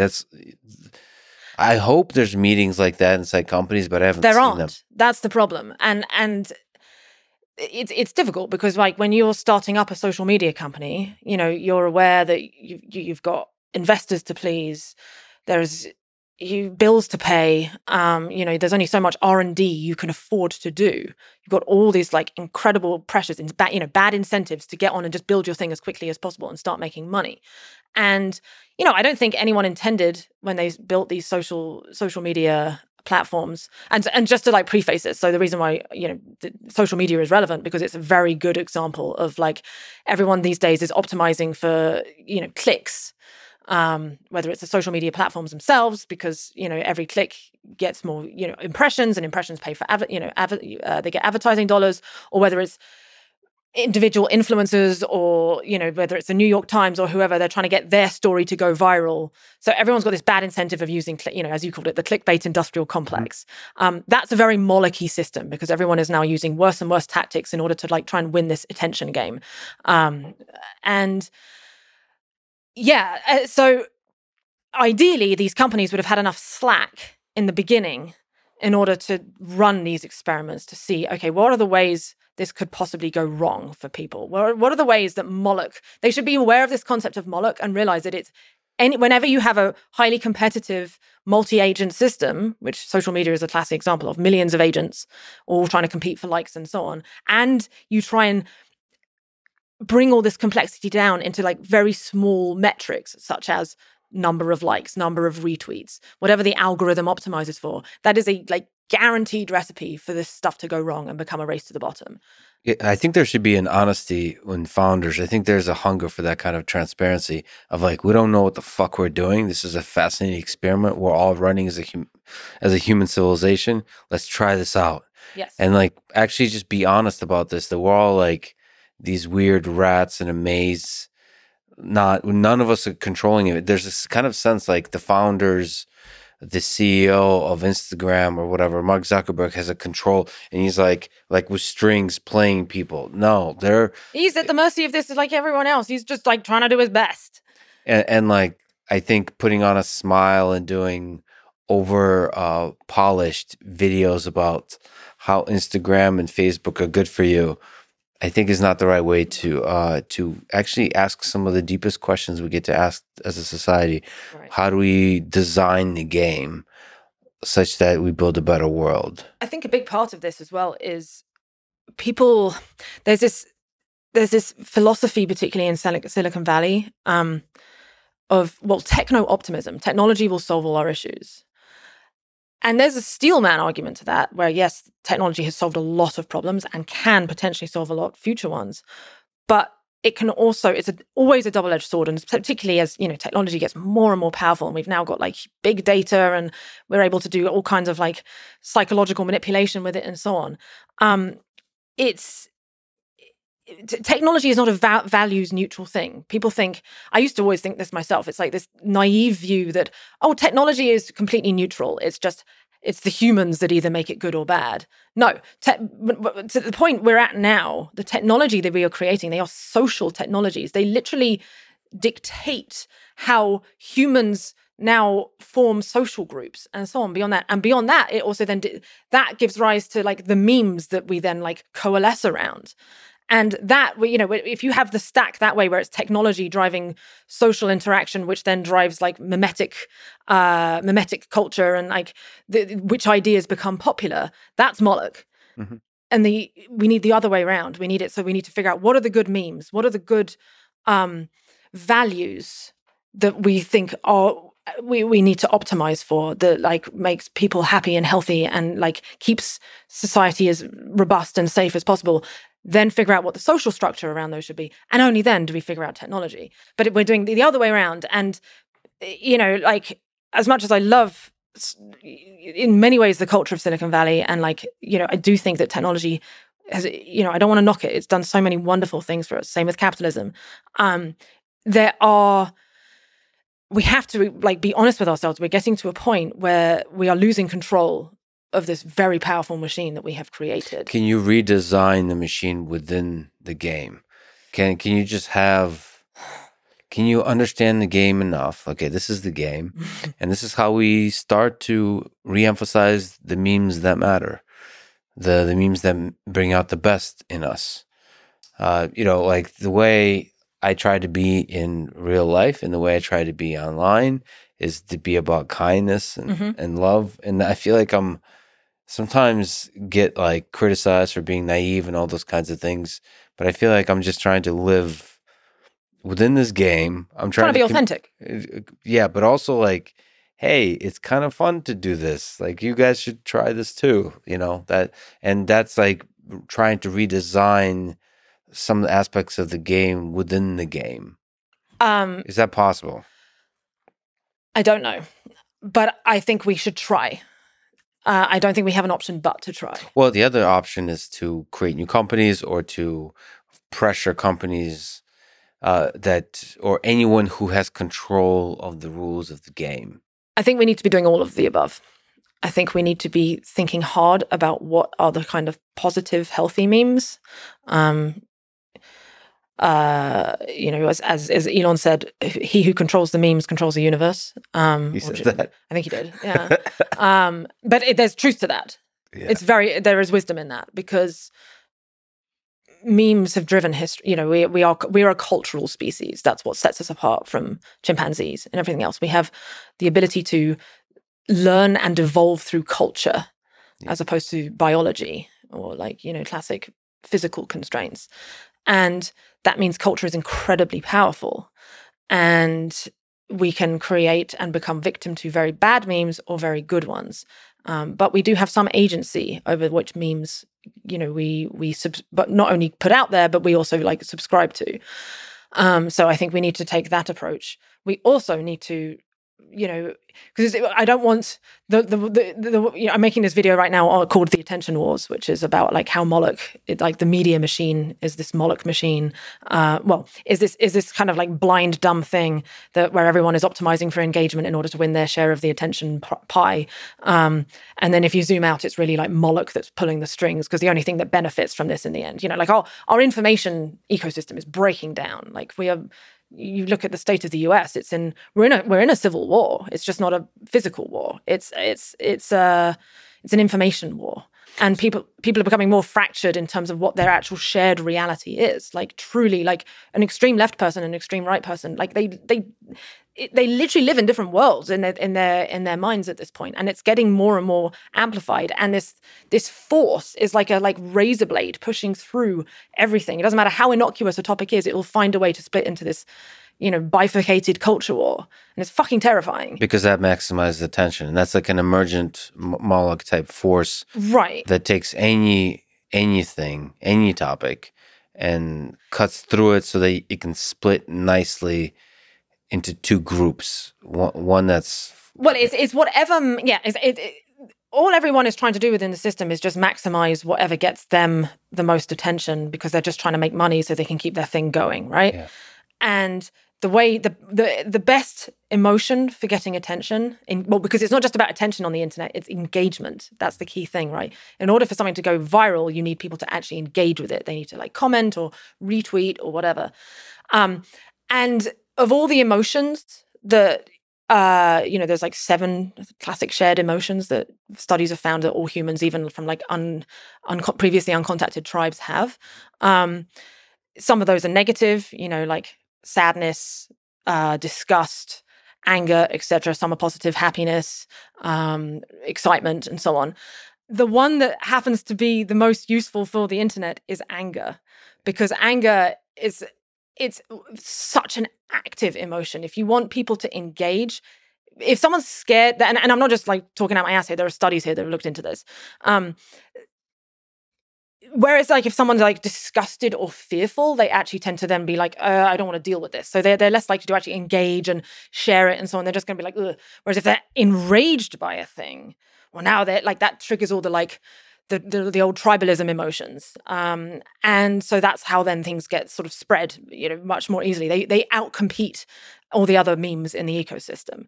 And so this like, the attention economy, the wheels that make it go around is rage.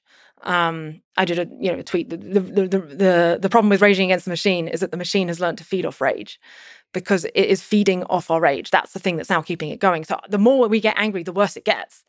So the Moloch in this attention, in the war of attention, is constantly maximizing rage. What it is optimizing for is engagement, and it happens to be that engagement is propaganda.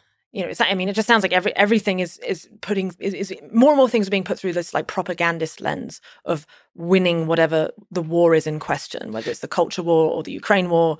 Yeah. Well, I think the silver lining of this, do you think it's possible that in the long arc of this process, you actually do arrive at greater wisdom and more progress? It just, in the moment, it feels like people are tearing each other to shreds over ideas. But if you think about it, one of the magic things about democracy and so on is you have the blue versus red constantly fighting. It's almost like they're in discourse, creating devil's advocate, making devils out of each other, and through that process, discussing ideas, like almost really embodying different ideas just to yell at each other. And through the yelling over the period of decades, maybe centuries, figuring out a better system. Like in the moment, it feels fucked up. Right. But in the long arc, it actually is productive. I hope so. That said, we are now in the era of, just as we have weapons of mass destruction with nuclear weapons, that can break the whole playing field, we now are developing weapons of informational mass destruction, information weapons, WMDs that basically can be used for propaganda or just manipulating people however they, is needed, whether that's through dumb TikTok videos or, there are significant resources being put in. And I don't mean to sound like, too doom and gloom, but there are bad actors out there. That's the thing. There are plenty of good actors within the system who are just trying to stay afloat in the game, so are effectively doing monarchy things. But then on top of that, we have actual bad actors who are intentionally trying to like manipulate the other side into doing things. And using, so because it's a digital space, they're able to use artificial actors, meaning bots. Exactly. Botnets, and this is a whole new situation that we've never had before. Yeah, it's exciting. You know what I want Is to it? do? You know what I want to do that because there is, people are talking about bots manipulating and have like malicious bots that are basically spreading propaganda. I want to create like a bot army for like that, like fights that. Yeah, exactly, for love, that fights though that. I mean, there's truth to fight fire with fire. It's like, but how you always have to be careful whenever you create, again, like Moloch is very tricky. Yeah. Hitler was trying to spread love too. Well, yeah, so we thought. But I agree with you that like that is a thing that should be considered. But there is, again, the road to hell is paved in good intentions, and there's always unforeseen outcomes, externalities of you trying to adopt a thing, even if you do it in the very best of faith. But you can learn the lessons of history. If you can run some sims on it first, absolutely. But also there's certain aspects of a system, as we've learned through history, that do better than others. Like, for example, don't have a dictator. So, like if I were to create this bot army, it's not good for me to have full control over it. Because in the beginning, I might have a good understanding of what's good and not. But over time, that starts to get deviated because I'll get annoyed at some assholes and I'll think, okay, wouldn't it be nice to get rid of those assholes? But then that power starts getting to your head. You become corrupted. That's basic human nature. So distribute the power somehow. We need a love botnet on a DAO. A DAO love botnet. Yeah, and without a leader, like without... Exactly, a distributed, right, but yeah, without any kind of centralized... Yeah, without even, basically is the more control, the more you can decentralize the control of a thing to people, but the But then you still need the ability to coordinate, because that's the issue if something is too, that's really, to me, like the culture wars is, the bigger war we're dealing with is actually between the sort of the, I don't know what even the term is for it, but like centralization versus decentralization. That's the tension we're seeing. Yeah. Power and control by a few versus completely distributed. And the trouble is, if you have a fully centralized thing, then you're at risk of tyranny. Stalin type things can happen, or completely distributed. Now you're at risk of complete anarchy and chaos where you can't even coordinate to when there's like a pandemic or anything like that. So it's like, what is the right balance to strike between these two structures? Can't Moloch really take hold in a fully decentralized system? That's one of the dangers too. Yes. The very vulnerable to Moloch. So a dictator can commit huge atrocities, but they can also make sure the infrastructure works and they have that God's eye view, at least. Yeah. They have the ability to create like laws and rules that like force coordination, which stops Moloch. But then you're vulnerable to that dictator getting infected with with some kind of psychopathy type thing. What's reverse Moloch? So great question. So that's where... So I've been working on this series. It's been driving me insane for the last year and a half. I did the first one a year ago. I can't believe it's nearly been a year. The second one, hopefully, will be coming out in like a month. And my goal at the end of the series is to like present, because basically I'm painting the picture of like what Moloch is and how it's affecting almost all these issues in our society, and how it's, driving. It's like kind of the generator function, as people describe it, of existential risk. And then at the end of that... Wait. The generative function of existential risk. So you're saying Moloch is sort of the engine that creates a bunch of X risks? Yes, not all of them. Just a cool phrase, generative function. It's not my phrase. It's Daniel Schmachtenberger. I got that from him. Of course. All things. It's like all roads lead back to Daniel Schmachtenberger, I think. The dude is brilliant. He's and after really, that, really it's Mark brilliant. Twain. But anyway, sorry. Totally rude interruptions from me. No, it's fine.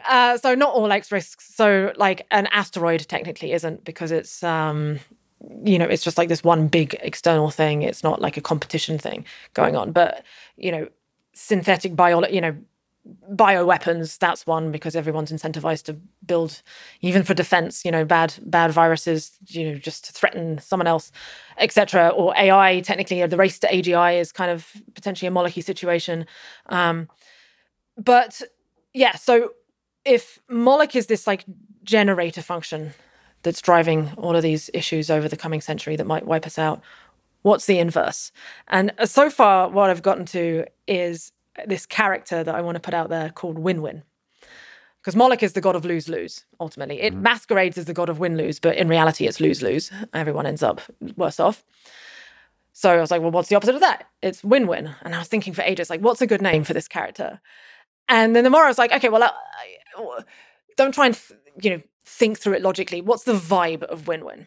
And to me, like, in my mind, Moloch is like, and I address it in the video, like, it's red and black. It's kind of like very, hyper-focused on its one goal, you must win. So win-win is kind of actually like these colors. It's like purple, turquoise. It's loves games too. It loves a little bit of healthy competition, but constrained, like kind of like before, like knows how to ring fence zero-sum competition into like just the right amount, whereby its externalities can be controlled and kept positive. And then beyond that, it also loves cooperation, coordination, love, all these other things. But it's also kind of like mischievous. It will have a good time. It's not like kind of like boring, like, oh God, it knows how to have fun. It can get down. But ultimately it's like unbelievably wise, and it just wants the game to keep going. And I call it Win-Win. Win-Win. That's a good like pet name. Yes. Win-Win. Win-Win. Win-Win, right? And I think its formal name, when it has to do like official functions, is Omnia. Omnia. Yeah. From like omniscience, kind of why Omnia? You just like Omnia? Omni-Win. Omni-Win. But I'm open to suggestions. I would like, and this is... I like Omnia, yeah. Yeah, like that's... But there's an angelic kind of sense to Omnia, though. So Win-Win is more fun. So exactly. It's more like it embraces the fun aspect. I mean, there is something about sort of... there's some aspect to win-win interactions that requires embracing the chaos of the game and enjoying the game itself. I don't know what that is. That's almost like a Zen-like appreciation of the game itself, not optimizing for the consequences of the game. Right. Well, it's recognizing the value of competition in of itself. It's not like about winning. It's about you enjoying the process of having a competition and not knowing whether you're going to win or lose this little thing. But then also being aware that, what's the boundary? How big do I want competition to be? Because one of the reasons why Moloch is doing so well now in our society, in our civilization, is because we haven't been able to ring fence competition. And so it's just having all these negative externalities, and we've completely lost control of it. I think my guess is, and now we're getting really like, metaphysical technically, but I think we'll be in a more interesting universe if we have one that has both pure cooperation, lots of cooperation and some pockets of competition, than one that's purely cooperation entirely. Like, it's good to have some little zero-sumness bits, but I don't know that fully, and I'm not qualified as a philosopher to know that. And that's what reverse Moloch. So this kind of win-win creature is an system is an antidote to the Moloch system. Yes. And I don't know how it's going to do that. But it's good to kind of try to start to formulate different ideas, different frameworks of how we think about that. Exactly. At the small scale of a collection of individuals, and a large scale of a society. Exactly. It's a meme. I think it's an example of a good meme. And I'm open. I'd love to hear feedback from people if they think it's they have a better idea or it's not, but it's the direction of meme that we need to spread. This idea of like, look for the win-wins in life. Well, on the topic of beauty filters, so in that particular context where Moloch creates negative consequences, Dostoevsky said beauty will save the world. What is beauty anyway? What it would be nice to just try to discuss what kind of thing we would like to converge towards in our understanding of what is beautiful. So to me, I think something is beautiful when it can't be reduced down to easy metrics. Like, if you think of a tree, what is it about a tree, like a big, ancient, beautiful tree, right? What is it about it that we find so beautiful? It's not, the what the sweetness of its fruit or the value of its lumber. It's this entirety of it that is there's these immeasurable qualities. It's like almost like a qualia of it. That's both like it walks this fine line between pattern. Well, it's got lots of patternicity, but it's not overly predictable. Again, it walks this fine line between order and chaos. It's a very highly complex system. In the you can't. It's evolving over time. The definition of a complex versus, and this is another Schmachtenberger thing. A complex versus a complicated system. A complicated system can be sort of broken down into bits, understood, and then put back together. A complex system is kind of like a black box. It does all this crazy stuff, but if you take it apart, you can't put it back together again because there's all these intricacies. And also, very importantly, like the sum of the parts. Sorry, the sum of the whole is much greater than the sum of the parts. And that's where the beauty lies, I think.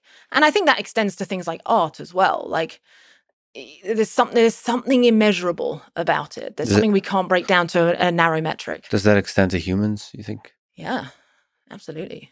So how can Instagram reveal that kind of beauty, the complexity of a human being? Good question. And this takes us back to dating sites and Goodreads, I think. Very good question. I mean, I know what it shouldn't do. It shouldn't try and right now, one of the, I was talking to like a social media expert recently because I was like, there's such a thing as a social media expert? Oh yeah. There are like agencies out there that you can like outsource because I'm thinking about working with one to like, so I want to start a podcast. Yes. You should have done it a long time ago. Working on it. It's going to be called Win-Win.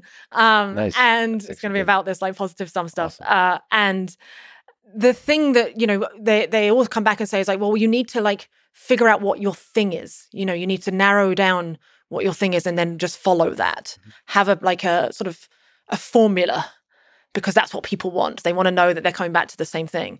And that's the advice on YouTube, Twitter, you name it. And that's why, and the trouble with that is that it's a complexity reduction. And generally speaking, complexity reduction is bad. It's making things more, it's an oversimplification. Not that simplification is always a bad thing, but when you're trying to what is social media doing? It's trying to like encapsulate the human experience and put it into digital form and commodify it to an extent. So you do that, you compress people down into these like narrow things. And that's why I think it's kind of ultimately fundamentally incompatible with at least my definition of beauty. Yeah, it's interesting because there is some sense in which a simplification, sort of in the Einstein kind of sense, of a really complex idea, a simplification in a way that still captures some core power of an idea of a person, is also beautiful. And so maybe it's possible for social media to do that. A presentation, a sort of a slither, a slice, a look into a person's life that reveals something real about them. But in a simple way, in a way that can be displayed graphically or through words. In some way, Twitter can do that kind of thing. A very few set of words can reveal the intricacies of a person. Of course, the viral machine that spreads those words often results in people taking the thing out of context. People often don't read tweets in the context of the human being that wrote them. The full history of the tweets they've written, the education level, the humor level, the worldview they're playing around with. So all that context is forgotten, and people just see the different words. So that can lead to trouble. But in a certain sense, if you do take it in context, it reveals some kind of quirky little beautiful idea or a profound little idea from that particular person that shows something about that person. So in that sense, Twitter can be more successful. If we're talking about Mulliks, is driving a better kind of incentive. Yeah, I mean, how they can, like, if we were to rewrite, is there a way to rewrite the Twitter algorithm so that it stops being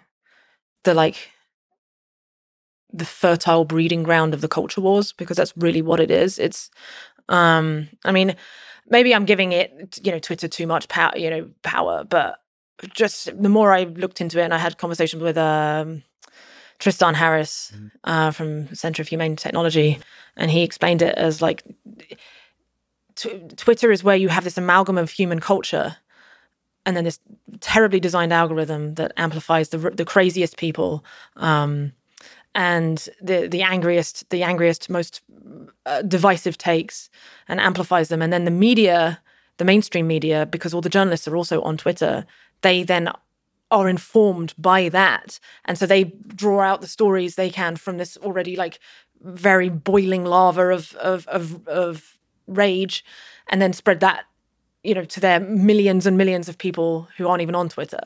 And so I think if I could press a button and turn them off, I probably would at this point, because I just don't see a way it being compatible with healthiness, but that's not going to happen. And so at least one way to like stem the tide and make it less Moloch-y would be to change, at least if like it was on a subscription model, then it's now not optimizing for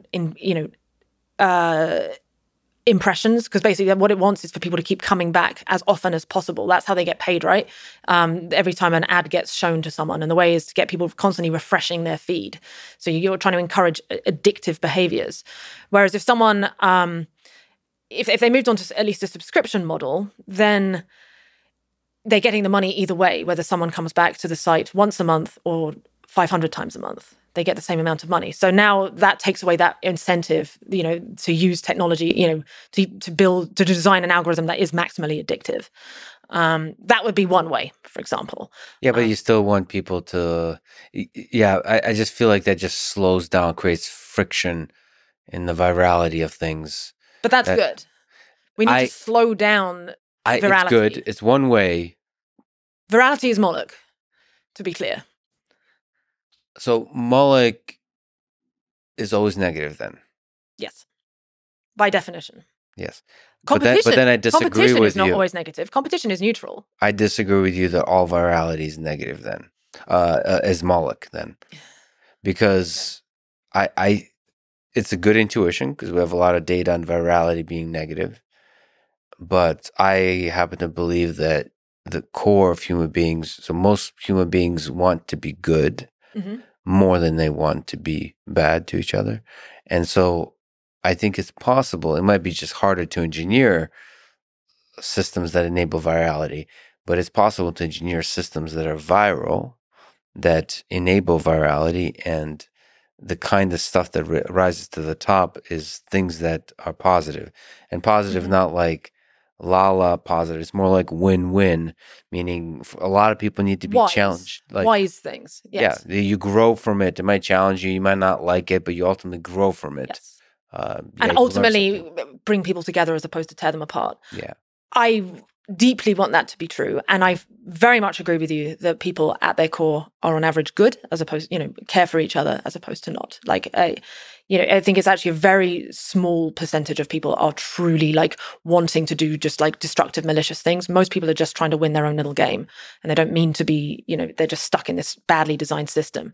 That said, the current structure, the current structure means that virality is optimized towards Moloch.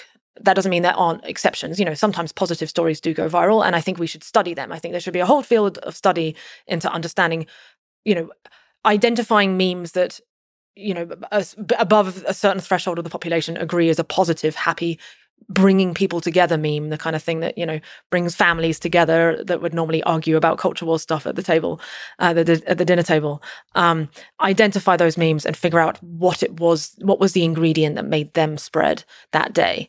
And also like, not just like happiness and connection between humans, but connection between humans in other ways that enables like productivity, like cooperation. Yes. Solving difficult problems and all those kinds of stuff. So it's not just about let's be happy and have fulfilling lives. It's also like let's build cool shit. Yeah, let's get excited. Which is the spirit of collaboration, which is deeply anti-Moloch, right? That's it's not using competition. It's like more like hates collaboration and coordination and people working together. And that's, again, like the internet started out as that, and it could have been that, but because of the way it was sort of structured, in terms of, very lofty ideal, they wanted everything to be open source and also free, but they needed to find a way to pay the bills anyway, because they were still building this on top of our old economics system. And so the way they did that was through third-party advertisement. But that meant that things were very decoupled. You've got this third-party interest, which means that you're then like, people are having to optimize for that, and that is the actual consumer is actually the product, not the person you're making the thing for. You're in the end, you start making the thing for the advertiser, and so that's why it then like breaks down. Like there's no clean solution to this, and it's a really good suggestion by you actually to like figure out how we can optimize virality for positive sum topics. I shall be the general of the love bot army. Distributed. No, okay, yeah. The power, just even in saying that, the power already went to my head. No, okay. You've talked about quantifying your thinking. We've been talking about this, sort of a game theoretic view on life, and putting probabilities behind estimates. Like if you think about different trajectories you can take through life, just actually analyzing life in a game theoretic way, like your own life, like personal life. I think you've given an example that you had an honest conversation with Igor about like, how long is this relationship going to last? So similar to our sort of marriage problem kind of discussion, having an honest conversation about the probability of things that we sometimes are a little bit too shy or scared to think of in probabilistic terms. Can you speak to that kind of way of reasoning, the good and the bad of that? Can you do this kind of thing with human relations? Yeah. So the scenario you're talking about, it was like... Yeah, tell me about that scenario. Yeah. I think it was about a year into our relationship. And we were having a fairly heavy conversation because we were trying to figure out whether or not I was going to sell my apartment. Well, he had already moved in, but I think we were just figuring out what like our long-term plans would be. Should we buy a place together, etc. When you guys are having that conversation, are you like drunk out of your mind on wine, or is you sober and you're actually having a serious? Like, I think we were sober. How do you get to that conversation? Because most people are kind of afraid to have that kind of serious conversation. Well, so our relationship was very well. First of all, we were good friends for a couple of years before we even got romantic. Yeah. And when we did get romantic, it was very clear that this was a big deal. It wasn't just like another it wasn't a random thing. And so the probability of it being a big deal was high. Was already very high. And then we'd been together for a year, and it had been pretty golden and wonderful. So there was a lot of foundation already where we felt very comfortable having a lot of frank conversations. But Igor's MO has always been much more than mine. He was always from the outset, like, just in a relationship, radical transparency and honesty is the way, because the truth is the truth, whether you want to hide it or not, where it will come out eventually. And if you aren't able to accept difficult things yourself, then how could you possibly expect to be like the most integral version? You can't. The relationship needs this bedrock of like honesty as a foundation more than anything. Yeah, that's really interesting. But I would like to push against some of those ideas. But okay, all right. But that's down the line. Yes, throw them up. I just rudely interrupt. No, that's fine. And so we'd been about together for a year, and things were good, and we were having this hard conversation. And then he was like, well, okay, what's the likelihood that we're going to be together in 3 years then? Because I think it was roughly a 3-year time horizon. Yeah. And I was like, ooh, interesting. And then we were like, actually, wait, before you say it out loud, let's both write down our predictions formally. Because we were just getting into like effective altruism and rationality at the time, which is all about making, formal predictions as a means of measuring your own, your own foresight, essentially, in a quantified way. So we both wrote down our percentages, and we also did a 1-year prediction and a 10-year one as well. So we got percentages for all three, and then we showed each other. And I remember having this moment of ooh, because for the 10-year one, I was like, oh, well, I mean, I love him a lot, but like a lot can happen in 10 years, and we've only been together for, so I was like, I think it's over 50%, but it's definitely not 90%. And then I remember like wrestling. I was like, oh, but I don't want him to be hurt. I don't want him to, I don't want to give a number lower than his. And I remember thinking, I was like, don't game it. This is an exercise in radical honesty. Mm-hmm. So just give your real percentage. And I think mine was like 75%. And then we showed each other, and luckily we were fairly well aligned.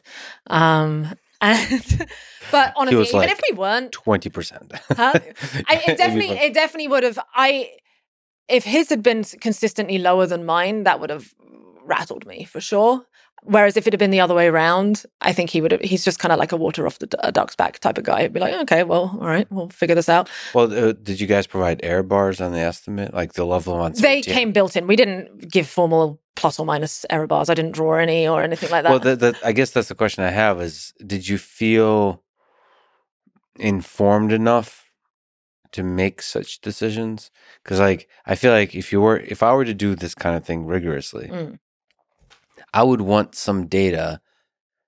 I would want to one of the assumptions you have is you're not that different from other relationships, right? And so I want to have some data about the way you want the base rates, yeah, and also actual trajectories of relationships. I would love to have like time series data about the ways that relationships fall apart or prosper, how they collide with different life events, losses, job changes, moving. Both partners find jobs. Only one has a job. I want that kind of data, and how often the different trajectories change in life. Like how informative is your past to your future? That's a whole thing. Like, can you look at my life and have a good prediction about, in terms of my characteristics of my relationships, what that's going to look like in the future or not? I don't even know the answer to that question. I'll be very ill-informed in terms of making the probability. I would be I just would be underinformed. I would be over-biasing to my prior experiences, I think. Right, but as long as you're aware of that and you're honest with yourself, and you're honest with the other person, say, look, I have really wide error bars on this for the following reasons. Yeah. That's okay. I still think it's better than not trying to quantify it at all if you're trying to make really major, irreversible life decisions. And I feel also the romantic nature of that question. For me personally, I try to live my life thinking it's very close to 100%. Like allowing myself, actually, this is the difficulty of this, is allowing myself to think differently. I feel like has a psychological consequence. That's what's one of my pushbacks against radical honesty, is this one particular perspective on. So you're saying you would rather give a falsely high percentage to your partner, going back to in order to sort of create this additional optimism. Helmuth, yes, of fake it till you make it. The positive, the power of positive thinking. Hashtag positivity. Yeah. Hashtag. With the hashtag. Well, so and this comes back to this idea of useful fictions. Yeah. Right. And I agree. I don't think there's a clear answer to this, and I think it's actually quite subjective. Some people this works better for than others. Yeah. To be clear, Igor and I weren't doing this formal prediction in it. Like we did it with very much tongue in cheek. Mm-hmm. It wasn't like we were going to make. I don't think it even would have drastically changed what we decided to do. Even we kind of just did it more as a fun exercise. But the consequence of that fun exercise, there was a deep honesty to it too. Exactly, it was a deep, and it was just like this moment of reflection. I'm like, oh wow, I actually have to think like through this quite critically, and so on. And it's also what was interesting was I got to like check in with what my desires were. So there was one thing of like what my actual prediction is, but what are my desires, and could these desires be affecting my predictions, and so on. And that's a method of rationality. And I personally don't think it loses anything in terms of it didn't take any of the magic away from our relationship. Quite the opposite. Like it brought us closer together, because it was like we did this weird fun thing that I appreciate a lot of people find quite strange. And I think it was somewhat unique in our relationship that both of us are very, we both love numbers, we both love statistics, we're both poker players. So this was kind of like our safe space anyway. For others, one partner like really might not like that kind of stuff at all, in which case it's not a good exercise to do. I don't recommend it to everybody. But I do think there's, it's interesting sometimes to poke holes in probe at these things that we consider so sacred that we can't try to quantify them. But which is interesting because that's in tension with like the idea of what we just talked about with beauty and like what makes something beautiful, the fact that you can't measure everything about it. And perhaps something shouldn't be tried to measure. Maybe it's wrong to completely try and value the utilitarian, put a utilitarian frame of measuring the utility of a tree in its entirety. I don't know. Maybe we should, maybe we shouldn't. I'm ambivalent on that. But overall, people have too many biases. People are overly biased against trying to do like a quantified cost-benefit analysis on really tough life decisions. They're like, oh, just go with your gut. It's like, well, sure, but guts, our intuitions are best suited for things that we've got tons of experience in. Then we can really, trust on it if it's a decision we've made many times. But if it's like, should I marry this person or should I buy this house over that house? You only make those decisions a couple of times in your life. Maybe. Well, I would love to know. There's a balance. That probably is a personal balance to strike.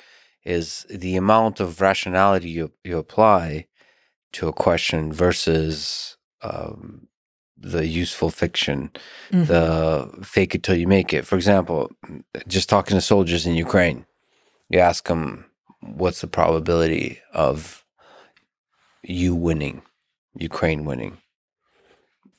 Almost everybody I talk to is 100%. Wow. And you listen to the experts, right? They say all kinds of stuff. Right. First of all, the morale there is higher than probably, and I've never been to a war zone before this, but I've read about many wars, and I think the morale in Ukraine is higher than almost anywhere I've read about. It's every single person in the country is proud to fight for their country. Wow. Everybody, not just soldiers, not everybody. Why do you think that is specifically more than, in other wars? I think because there's perhaps a dormant desire for the citizens of this country to find the identity of this country, because it's been going through this 30-year process of different factions and political bickering, and they haven't had, as they talk about, they haven't had their independence war. They say all great nations have had an independence war. They had to fight for their independence, for the discovery of the identity, of the core of the ideals that unify us. And they haven't had that. There's constantly been factions. There's been divisions. There's been pressures from empires, from the United States and from Russia, from NATO and Europe, everybody telling them what to do. Now they want to discover who they are. And there's that kind of sense that we're going to fight for the safety of our homeland, but we're also going to fight for our identity. And that, on top of the fact that there's just, if you look at the history of Ukraine, and there's certain other countries like this, there are certain cultures are feisty in their pride of being the citizens of that nation. Ukraine is that. Poland was that. You just look at history. In certain countries, you do not want to occupy. Right. I mean, both Stalin and Hitler talked about Poland in this way. They're like, this is a big problem. If we occupy this land for prolonged periods of time, they're going to be a pain in their ass. Like, they're not going to want to be occupied. And certain other countries are like pragmatic. They're like, well, leaders come and go. I guess this is good.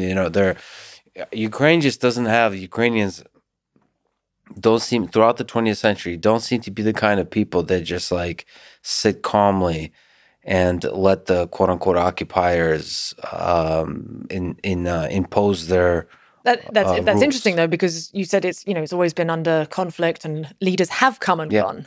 Yeah. So you would expect them to actually be the opposite under that reasoning. Because it's a very fertile land. It's great for agriculture. Right. So a lot of people want to, I think they've developed this culture because they've constantly been occupied by different people, for the different peoples. And so maybe there is something to that, where you've constantly had to feel like within the blood of the generations, there's this struggle for against the man.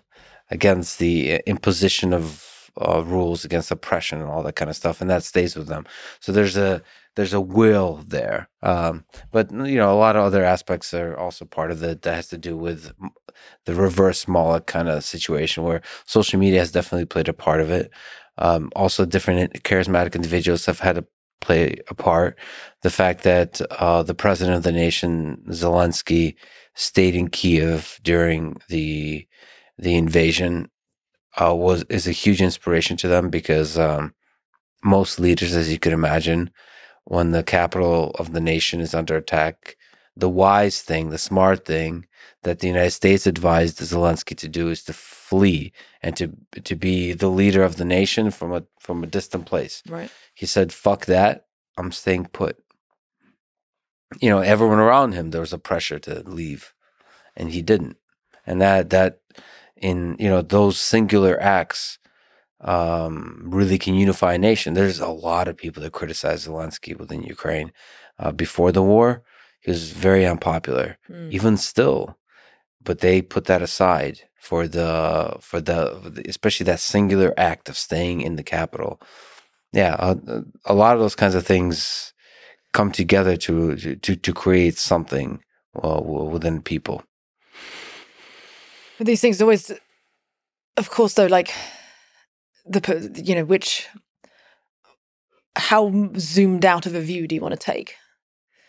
Because, you describe it, it's like an anti-Moloch thing happened within Ukraine because it brought the Ukrainian people together in order to fight a common enemy. Maybe that's a good thing, maybe that's a bad thing. In the end, we don't know how this is all going to play out, right? But if you zoom it out from a level, on a global level, they're coming together to, fight.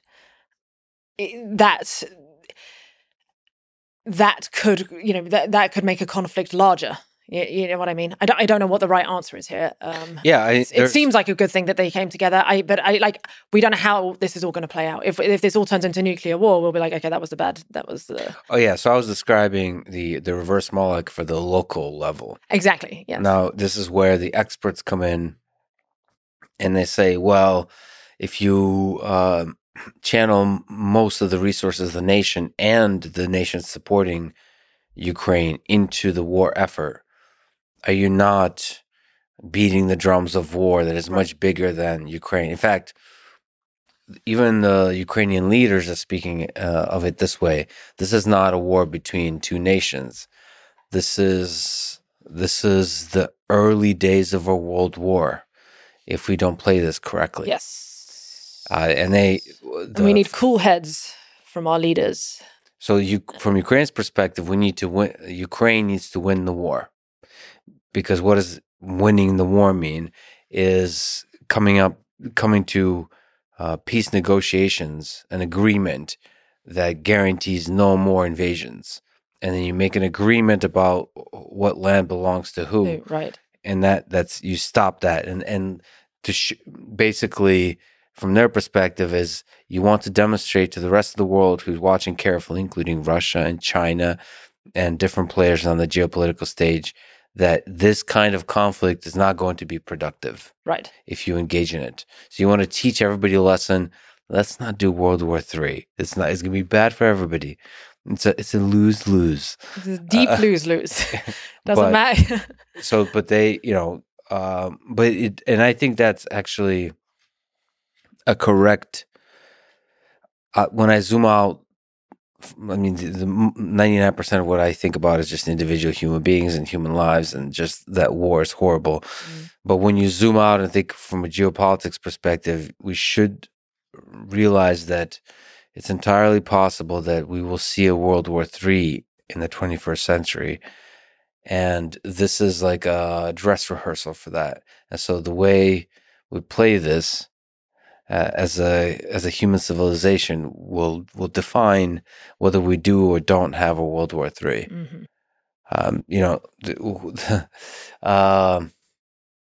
How we discuss war, how we discuss nuclear war, the kind of leaders we elect and prop up, the kind of memes we circulate, because you have to be very careful when you're being pro-Ukraine, for example, you have to realize that you are also indirectly feeding the ever-increasing military-industrial complex. Mm-hmm. So you have to be extremely careful that when you say pro-Ukraine or pro-anybody, you're pro-human beings, not pro the machine. Exactly. That creates narratives that says it's pro-human beings, but it's actually, if you look at the raw use of funds and resources, it's actually pro-making weapons and shooting bullets and dropping bombs. Right. We have to just somehow get the meme into everyone's heads that the real enemy is war itself. That's the enemy we need to defeat. And that doesn't mean to say that there isn't justification for small local scenarios, adversarial conflicts. If you have a leader who is starting wars, they're on the side of team war, basically. It's not that they're on the side of team country, whatever that country is, it's they're on the side of team war. So that needs to be stopped and put down. But you also have to find a way that your corrective measure doesn't actually then end up being co-opted by the war machine and creating greater war. Again, the playing field is finite. The scale of conflict is now getting so big that the weapons that can be used are so mass destructive that we can't afford another giant conflict. We won't make it. What existential threat, in terms of us not making it, are you most worried about? What existential threat to human civilization? We got let's down go. a dark path, huh? This is good, but no. Well, no, it's a dark. No, exactly. While we're in the somber place, we might as well. Some of my best friends are dark paths. What worries you the most? We mentioned asteroids. We mentioned AGI, nuclear weapons. The one that's on my mind the most, mostly because I think it's the one where we have actually a real chance to move the needle on in a positive direction, or more specifically, stop some really bad things from happening, really dumb, avoidable things, is bio risks. So in what kind of bio? In terms There's so many of fun options. Oh yeah, so many. So of course, we have natural risks from natural pandemics, naturally occurring viruses or pathogens. And then also as time and technology goes on and technology becomes more and more democratized and, into the hands of more and more people, the risk of synthetic pathogens. And whether or not you fall into the camp of COVID was, gain of function, accidental lab leak, or whether it was purely naturally occurring, either way, we are facing a future where synthetic pathogens or human meddled with pathogens either accidentally get out or get into the hands of bad actors who, whether they're omnicidal maniacs, either way. And so that means we need more robustness for that. And you would think that us having this nice little dry run, which is what, as awful as COVID was, and all those poor people that died, it was still like child's play compared to what a future one could be in terms of fatality rate. And so you'd think that we would then we'd be much more robust in our pandemic preparedness.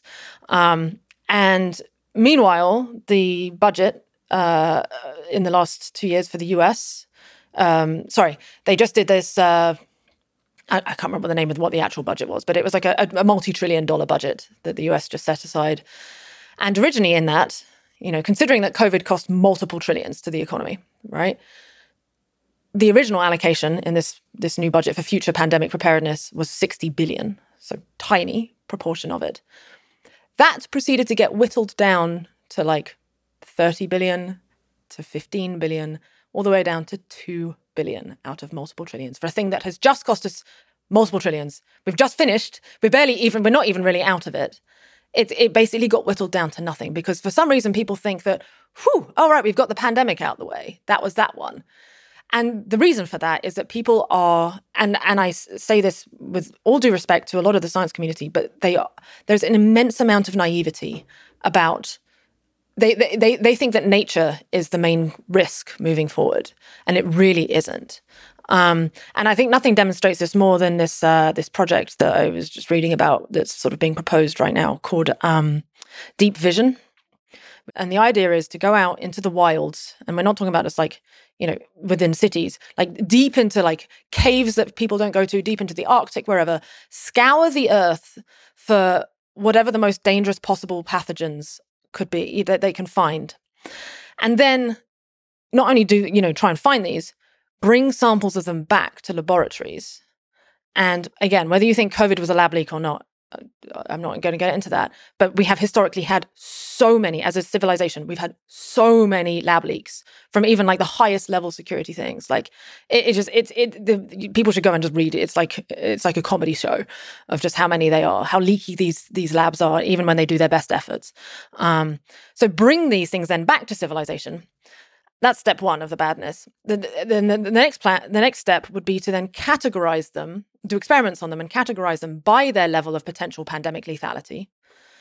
And then the piece de resistance on this plan is to then publish that information freely on the internet about all these pathogens, including their genome, which is literally like the building instructions of how to do them on the internet. And this is something that genuinely a pocket of the of the scientific community thinks is a good idea. And I think on expectation, and their argument is that, this is good because, it might buy us some time to develop vaccines, which, okay, sure, maybe would have made sense prior to mRNA technology, but, mRNA, we can develop a vaccine now when we find a new pathogen within a couple of days. Mm-hmm. Now, then there's all the trials and so on. But those trials would have to happen anyway in the case of a brand new thing. So you're saving maybe a couple of days. So that's the upside. Meanwhile, the downside is you're not only you're bringing the risk of these pathogens of like getting leaked, but you're literally handing it out to every bad actor on Earth who would be doing cartwheels. And I'm talking about like Kim Jong-un, ISIS, people who they think the rest of the world is their enemy, and in some cases they think that killing it themselves is like a noble cause, and you're literally giving them the building blocks of how to do this. It's the most batshit idea I've ever heard. Like on expectation, it's probably like minus EV of like multiple billions of lives if they actually succeeded in doing this. Certainly in the tens or hundreds of millions. So the cost benefit is so unbelievably, it makes no sense.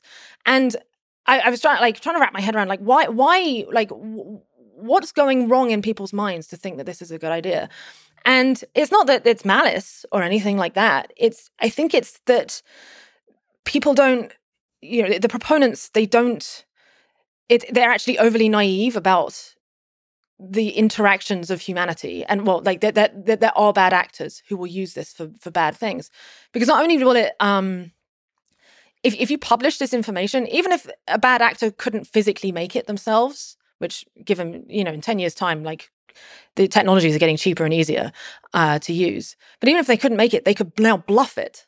Like what would you do if there's like some deadly new virus that we were published on the internet in terms of its building blocks?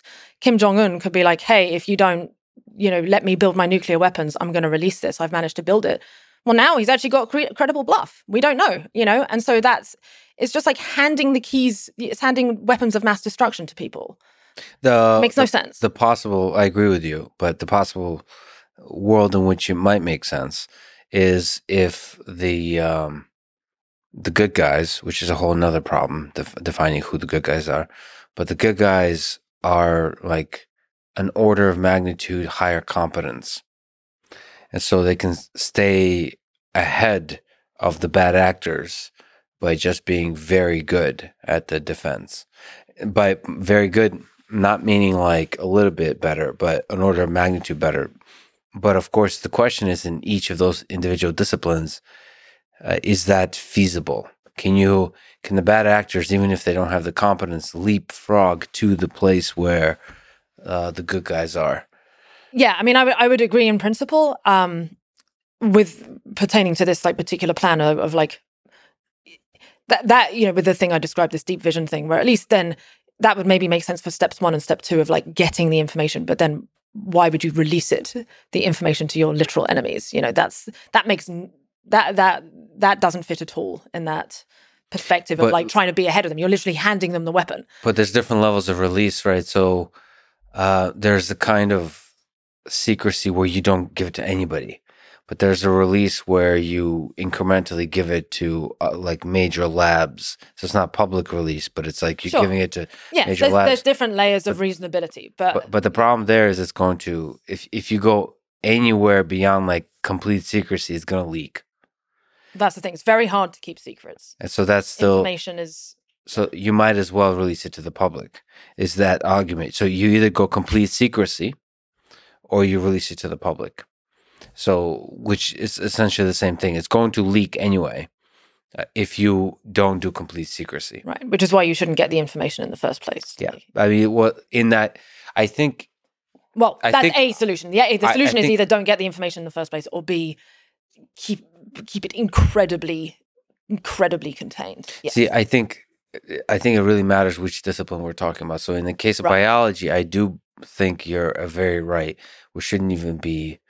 It should be forbidden to even like think about that. Meaning, don't just even collect the information, but like don't do. I mean, gain of function research is a really iffy area.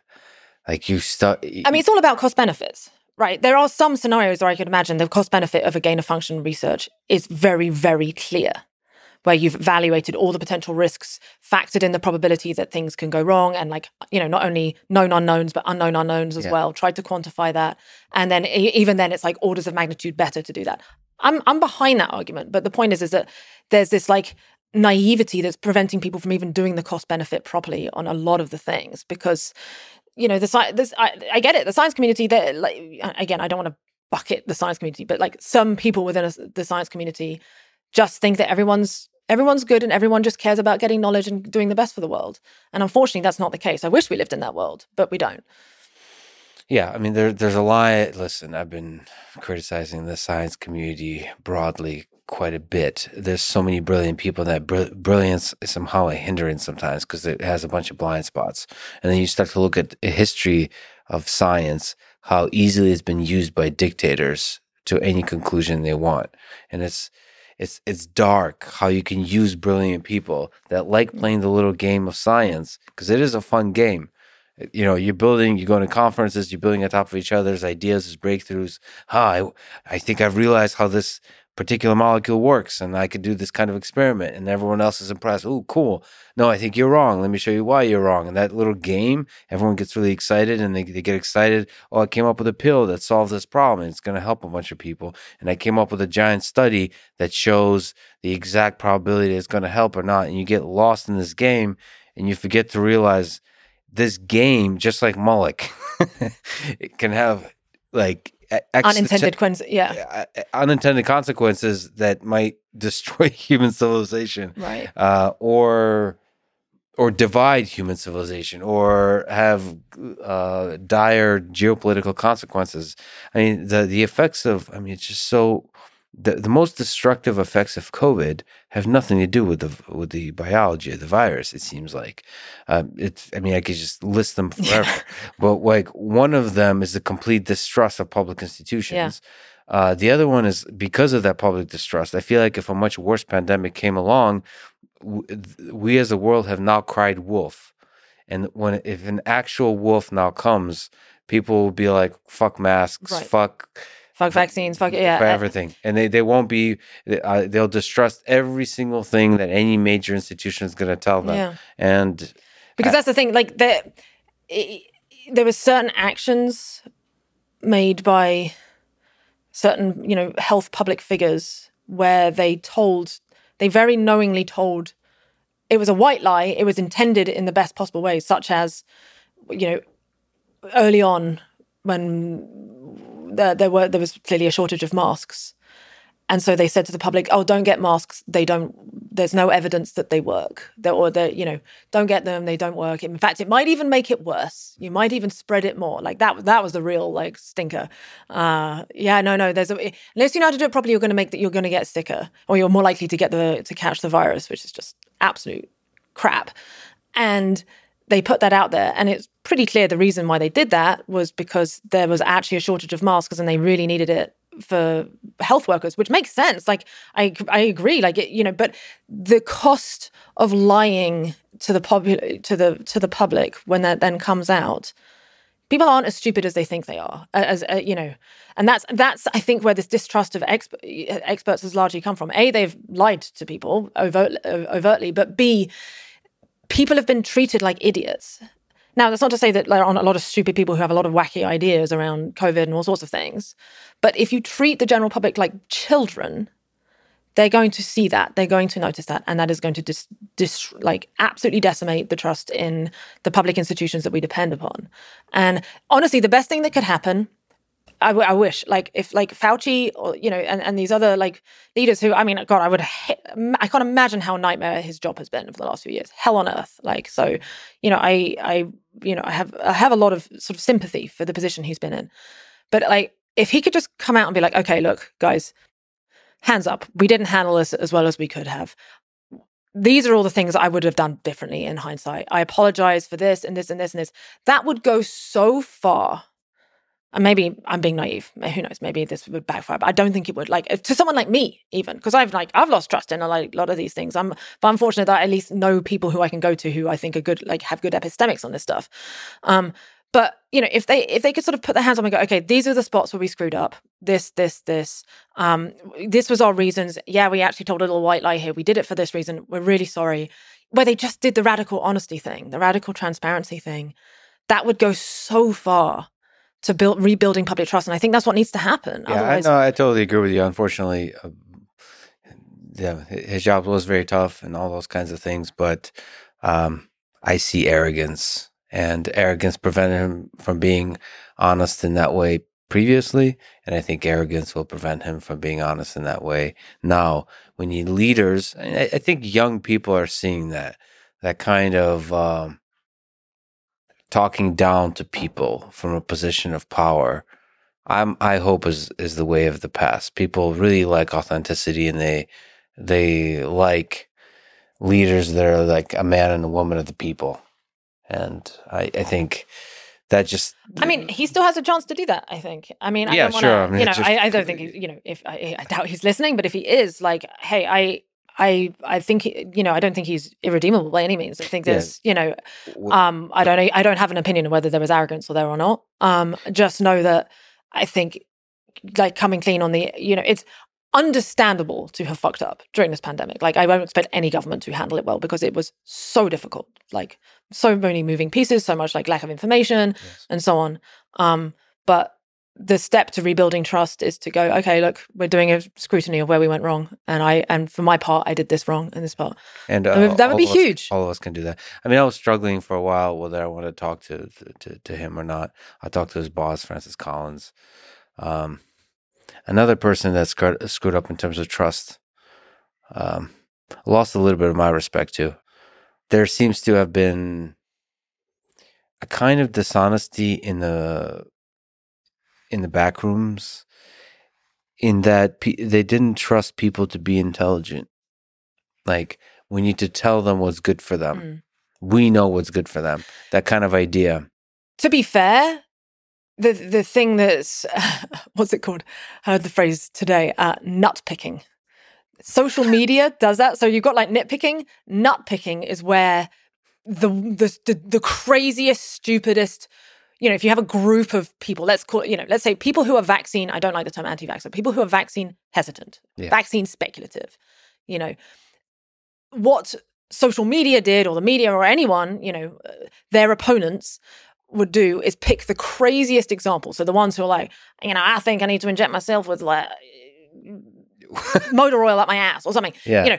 Select the craziest ones and then have that beamed to, so from someone like Fauci or Francis's perspective, that's what they get, because they're getting the same social media stuff as us. They're getting the same media reports. I mean, they might get some more information, but they too are going to get the nuts portrayed to them. So they probably have a misrepresentation of what the actual public's intelligence is. Well, that just means they're not social media savvy. So one of the skills of being on social media is to be able to filter that in your own mind, to understand, to put into proper context. To realize that what you are seeing, social media is not anywhere near an accurate representation of humanity. Not picking all of that. And there's nothing wrong with putting motor oil up your ass. It's one of the better aspects of what you want to do. I do this every weekend. Okay. Where the hell did that analogy come from in my mind? Like, what? I don't know. I think you need to, there's some Freudian thing you would need to deeply investigate with a therapist. Okay, what about AI? Are you worried about AGI, super intelligent systems, or paperclip maximizer type of situation? Yes, I'm definitely worried about it, but I feel kind of bipolar in that some days I wake up and I'm like, you're excited about the future. Well, exactly. I'm like, oh, wow, we can unlock the mysteries of the universe, escape the game. And this, because I spend all my time thinking about these molecule problems that, what is the solution to them? What, in some ways you need this like omnibenevolent, omniscient, omni-wise coordination mechanism that can like make us all not do the molecule thing, or like provide the infrastructure or redesign the system so that it's not vulnerable to this molecule process. And in some ways, that's the strongest argument to me for like the race to build AGI is that maybe, we can't survive without it. But the flip side to that is the unfortunately, now that there's multiple actors trying to build AGI, this was fine 10 years ago when it was just DeepMind, but then other companies started up and now it created a race dynamic. Now it's like the whole thing is it's got the same problem. It's like whichever company is the one that like optimizes for speed at the cost of safety will get the competitive advantage, and so we're the more likely the ones to build the AGI, and that's the same cycle that you're in. And there's no clear solution to that because you can't just go like slapping. If you go and try and like stop all the different companies, then it will, the good ones will stop because they're the ones, within the West's reach, but then that leaves all the other ones to continue, and then they're even more likely. So it's like, it's a very difficult problem with no clean solution. And, at the same time, I know at least some of the folks at DeepMind, and they're incredible, and they're thinking about this. They're very aware of this problem, and they're like, I think some of the smartest people on earth. Yeah, the culture is important there because they are thinking about that, and they're some of the best machine learning engineers.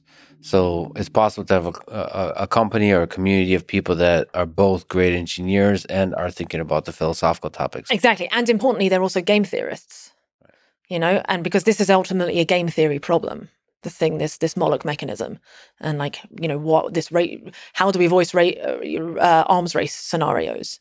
You need people who aren't naive to be thinking about this. And again, like luckily, there's a lot of smart, non-naive game theorists within that group. Yes, I'm concerned about it, and I think it's again a thing that we need people to be thinking about in terms of like how do we mitigate the arms race dynamics, and how do we solve the thing of Bostrom calls it the orthogonality problem, whereby, because there's a chance, the belief, the hope is that you build something that's super intelligent, and by definition of being super intelligent, it will also become super wise and have the wisdom to know what the right goals are, and hopefully those goals include keeping humanity alive, right?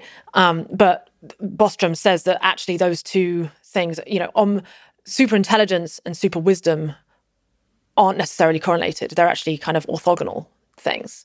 And how do we make it so that they are correlated? How do we guarantee it? Because we need it to be guaranteed, really, to know that we're doing the thing safely. But I think that like merging of intelligence and wisdom, at least my hope is that this whole process happens sufficiently slowly that we're constantly having these kinds of debates, that we have enough time to figure out how to modify each version of the system as it becomes more and more intelligent. Yes, buying time is a good thing, definitely. Anything that slows everything down. Everyone needs to chill out. We've got millennia to figure this out. Yeah. Or at least, well, it depends. Again, some people think that, we can't even make it through the next few decades without having some kind of omni-wise coordination mechanism. And there's also an argument to that. Yeah, I don't know. Well, there is, I'm suspicious of that kind of thinking because it seems like the entirety of human history has people in it that are like predicting doom or just around the corner. There's something about us that is strangely attracted to that thought. It's almost like fun to think about the destruction of everything. Just objectively speaking, I've talked and listened to a bunch of people, and they are gravitating towards that. It's almost, I think it's the same thing that people love about conspiracy theories, is they love to be the person that kind of figured out some deep fundamental thing about it's going to mark something extremely important about the history of human civilization, because then I will be important. Right. When in reality, most of us will be forgotten, and life will go on. I mean, one of the sad things about whenever anything traumatic happens to you, whenever you lose loved ones, or just tragedy happens, you realize life goes on.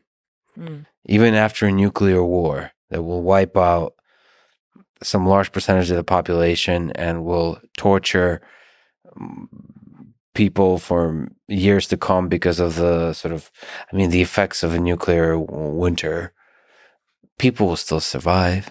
Life will still go on. I mean, it depends on the kind of nuclear war. Yeah. But in case of nuclear war, it will still go on. That's one of the amazing things about life. It finds a way.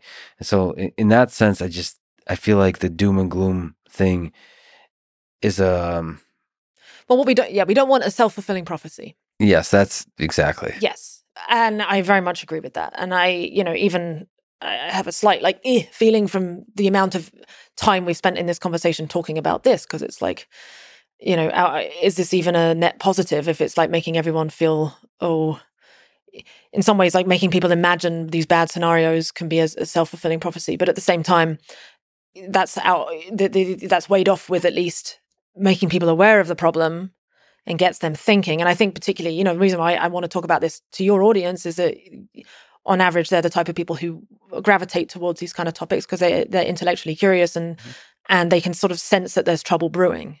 Yeah. They can smell that there's, I think there's a reason people are thinking about this stuff a lot, is because the probability for, it's increased in probability certainly over the last few years. Trajectories have not gone favorably, let's put it, since 2010.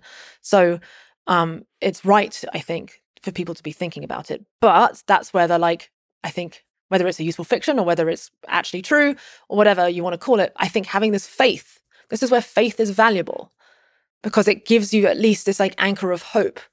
And I'm not just saying it to trick myself. I do think there's something out there that wants us to win. Yeah.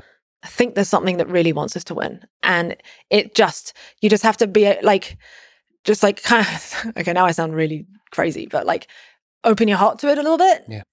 And it will give you the sort of breathing room with which to marinate on the solutions. We are the ones who have to come up with the solutions, but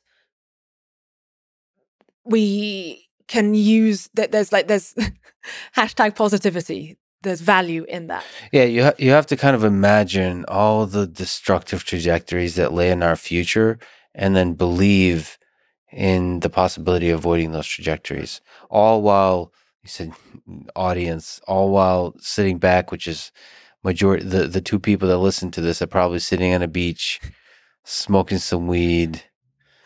God damn it. That's a beautiful sunset, or they're looking at just the waves going in and out.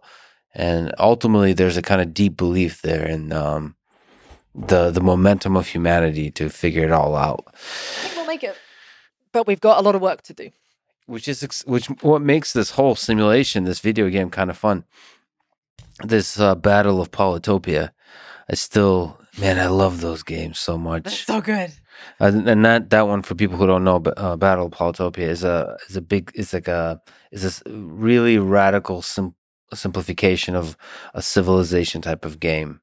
It still has a lot of the skill tree development, a lot of the strategy, but it's easy enough to play on a phone. Yeah, it's kind of interesting. They've really figured it out. It's one of the most elegantly designed games I've ever seen. It's incredibly complex, and yet it walks that line between complexity and simplicity in this really, really great way. And they use pretty colors that hack the dopamine reward circuits in our brains very well. Yeah, it's fun. Video games are so fun. Yeah.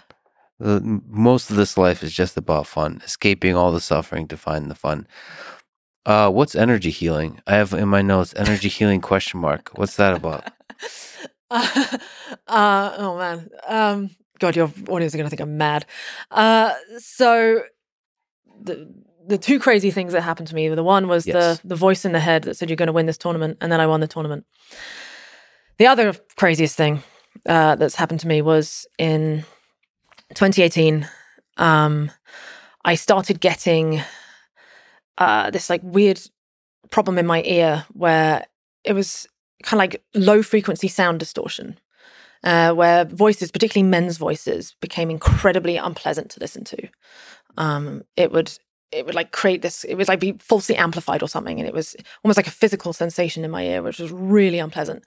And it would like last for a few hours and then go away, and then come back for a few hours and go away. And I went and got hearing tests, and they found that like the bottom end, I was losing the hearing in that ear. And in the end, the doctor said they think it was this thing called Meniere's disease, which is this very unpleasant disease where people basically end up losing their hearing, but they get this like, it often comes with like dizzy spells and other things because it's like the inner ear gets all messed up. Now, I don't know if that's actually what I had, but that's what at least one doctor said to me. But anyway, so I'd had 3 months of this going on. And it was really getting me down. I was at Burning Man, of all places. I don't mean to be that person talking about Burning Man. But I was there. And again, I'd had it and I was unable to listen to music, which is not what you want because Burning Man is a very loud, intense place. And I was just having a really rough time. And on the final night, I get talking to this girl who's like a friend of a friend. And I mentioned, I was like, oh, I'm really down in the dumps about this. And she's like, oh, well, I've done a little bit of energy healing. Would you like me to have a look? And I was like, sure. Now, this was, again, deep. I was, no time in my life for this. I didn't believe in any of this stuff. I was just like, it's all bullshit. It's all wooey nonsense. But I was like, sure, have a go. And she starts like with her hand and she says, oh, there's something there. And then she leans in and she starts like sucking over my ear, not actually touching me, but like close to it, like with her mouth. And it was really unpleasant. I was like, whoa, can you stop? She's like, no, there's something there. I need to get it. And I was like, no, I really don't like it. Please, this is really loud. She's like, I need to just bear with me. And she does it. And I don't know how long, for a few minutes. And then she eventually collapses on the ground, like freezing cold, crying. Not, and I'm just like, I don't know what the hell is going on. Like, I'm like thoroughly freaked out, as is everyone else watching, just like, what the hell? And we like warm her up and she was like, what? She was really shaken up. Yeah. And she's like, I don't know what she said it was something very unpleasant and dark. Don't worry, it's gone. I think you'll be fine you'll have the physical symptoms for a couple of weeks and you'll be fine. But, she was like that, so I was so rattled, because the potential that actually I'd had something bad in me that made someone feel bad, and that she was scared. That was what, I was like, wait, I thought you do this. This is the thing. And now you're terrified? Like you pulled like some kind of an exorcism or something? Yeah. Like, what the fuck is going on? Yeah. So it like just the most insane experience. And frankly, it took me like a few months to sort of emotionally recover from it. But my ear problem went away about a couple of weeks later, and touch wood, I've not had any issues since. So that gives you like hints that maybe there's something out there. I mean, I don't have an explanation for this. The most probable explanation was I was at Burning Man. I was in a very open state. Let's just leave it at that. And placebo is an incredibly powerful thing and a very not understood thing. So almost assigning the word placebo to it reduces it down to a way that it doesn't deserve to be reduced down. Maybe there's a whole science of what we call placebo. Maybe there's placebo is a door. Self-healing. Yeah. And I mean, I don't know what the problem was. Like, I was told it was Meniere's. I don't want to say I definitely had that because I don't want people to think that, oh, that's how, if they do have that, because it's a terrible disease, and if they have that this is going to be a guaranteed way for it to fix it for them. I don't know. And I also and you're absolutely right to say, like, using even the word placebo is like, it comes with this like baggage of of like frame, and I don't want to reduce it down. All I can do is describe the experience and what happened. I cannot put an ontological framework around it. I can't say why it happened, what the mechanism was, what the problem even was in the first place. I just know that something crazy happened, and it was while I was in an open state. And fortunately for me, it made the problem go away. But what I took away from it, again, it was part of this, this took me on this journey of becoming more humble about what I think I know. Because as I said before, I was in the like Richard Dawkins train of atheism in terms of there is no God, there's everything like that is bullshit. We know everything. We know, the only way we can get through. We know how medicine works and its molecules and chemical interactions and that kind of stuff.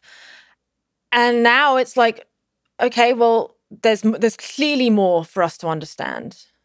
And that doesn't mean that it's ascientific as well, because, the beauty of the scientific method is that it still can apply to this situation. Like, I don't see why, I would like to try and test this experimentally. I haven't really I don't know how we would go about doing that. We'd have to find other people with the same condition, I guess, and like try and repeat the experiment. But it doesn't, just because something happens that's sort of out of the realms of our current understanding, it doesn't mean that the scientific method can't be used for it. Yeah, I think the scientific method sits on a foundation of those kinds of experiences, because scientific method is a process to carve away at the mystery all around us. And experiences like this is just a reminder that we're mostly shrouded in mystery still. That's it. It's just like a humility. We haven't really figured this whole thing out.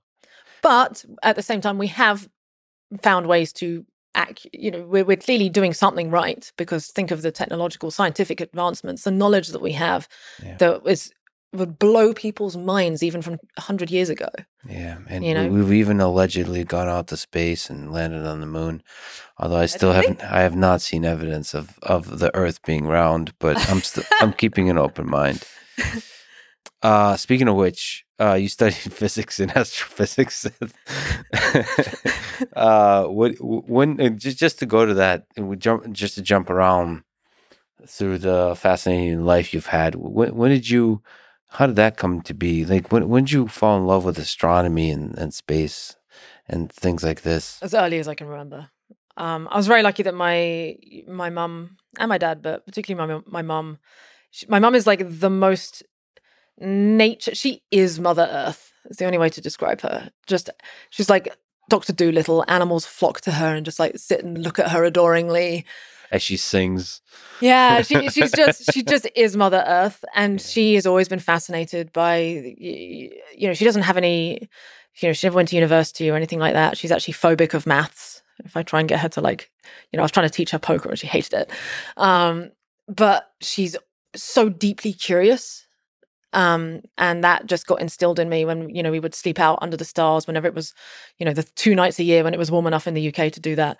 And we would just lie out there until we fell asleep, looking for satellites, looking for shooting stars. And I was just always, I don't know whether it was from that, but I've always naturally gravitated to the biggest questions, and also the most layers of abstraction. I love just what's the meta question, and so on. So I think it just came from that, really. And then on top of that, physics, it also made logical sense in that it was a degree that, well, a subject that ticked the box of being, answering these really big picture questions, but is also extremely useful. It has a very high utility. In terms of, I didn't know necessarily. I thought I was going to become a research scientist. My original plan was I want to be a professional astronomer.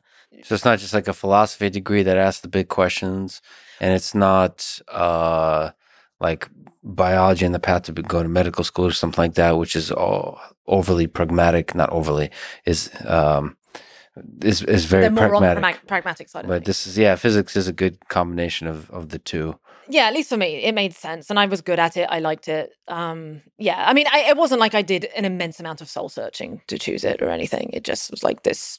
It made the most sense. I mean, you have to make this decision in the UK age 17, which is crazy. Because in US, you go the first year, you do a bunch of stuff, right? And then you choose your major.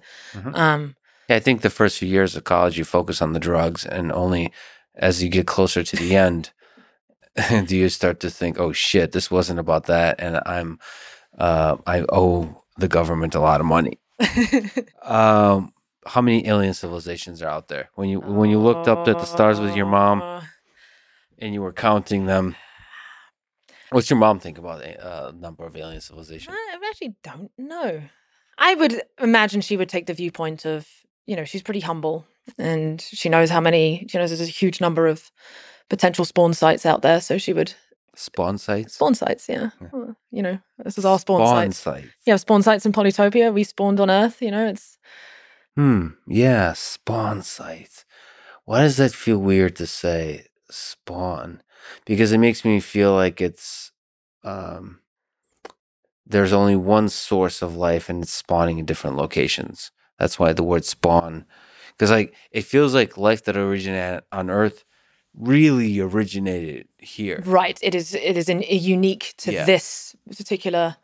Yeah. I mean, but I don't. In my mind, it doesn't exclude that completely different forms of life and different biochemical soups can't also spawn. But I guess it implies that there's some spark that is uniform, which I kind of like the idea of. It's And then I get to think about respawning, like after it dies. Like, what happens if life on Earth ends? Is it going to restart again? Probably not. It depends. Yeah, maybe Earth is. It depends on the type of what's the thing that kills it off, right?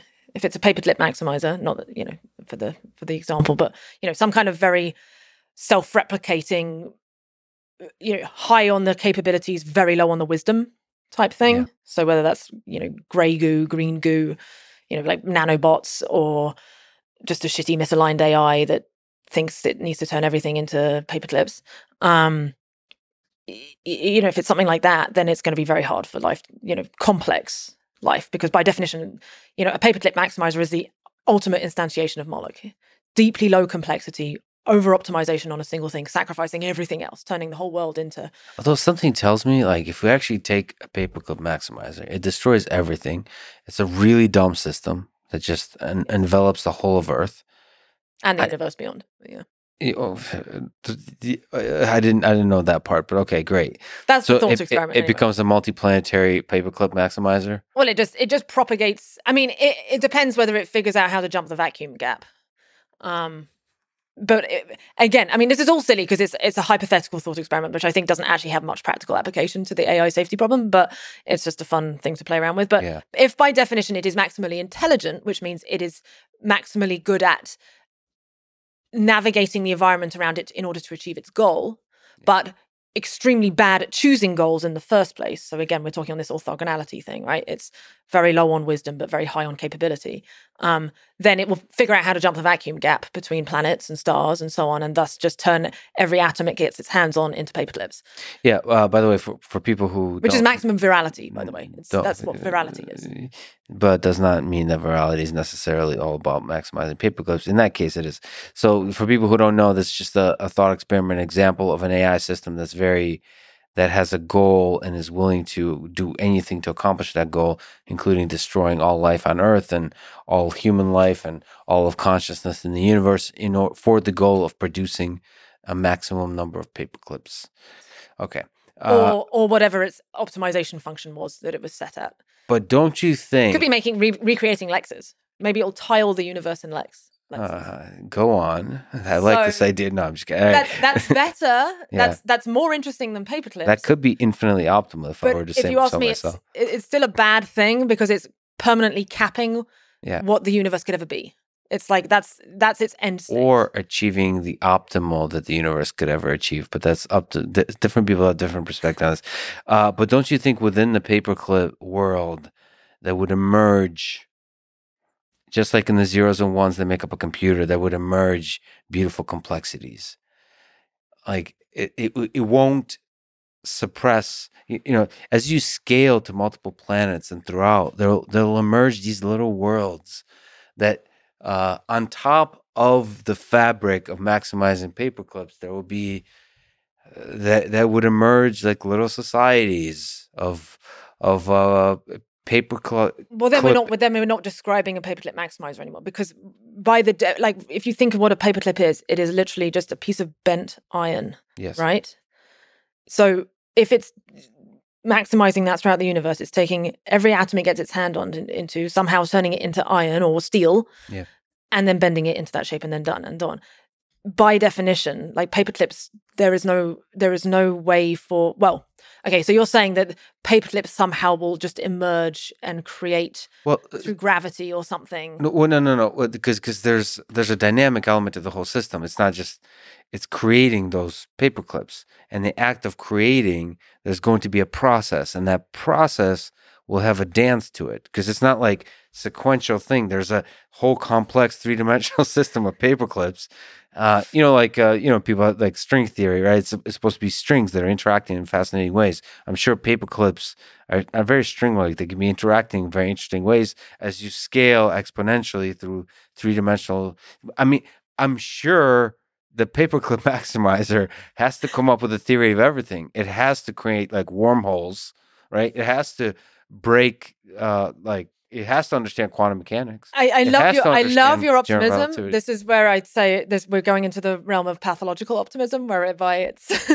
I'm sure there will be I think there's an intelligence that emerges from that system. So you're saying that basically intelligence is inherent in the fabric of reality and will find a way. Kind of like Goldblum says, life will find a way. You think life will find a way, even out of this perfectly homogeneous dead soup.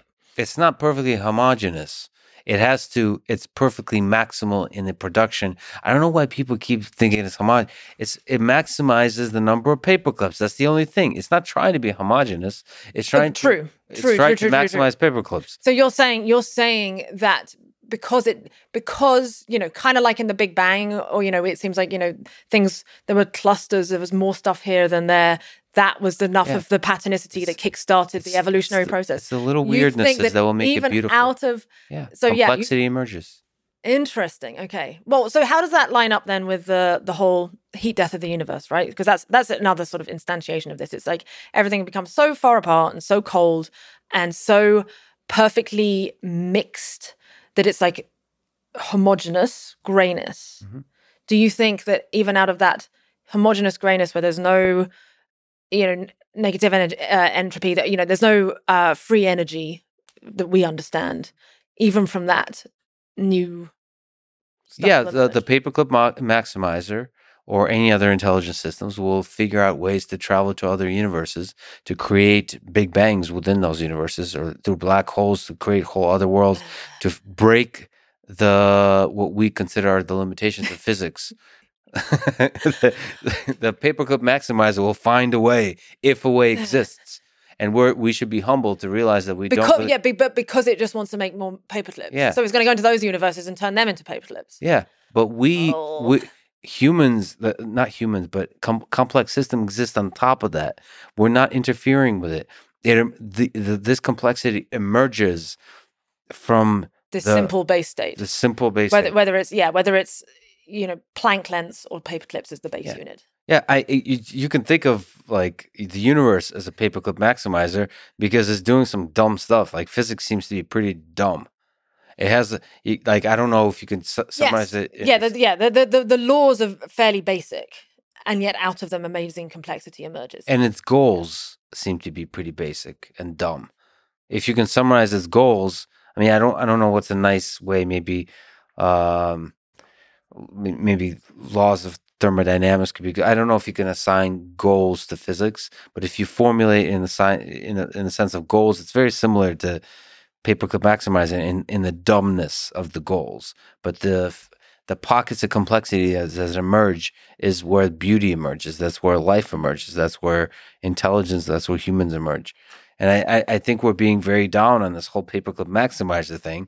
Now, the reason we hate it... I think, because what you're saying is that you think that the force of emergence itself is another, like, unwritten... Well, not unwritten, but like another baked-in law of reality. Yeah. And you're trusting that emergence will find a way to, even out of seemingly the most awful, plain outcome, emergence will still find a way. I love that as a philosophy. I think it's very nice.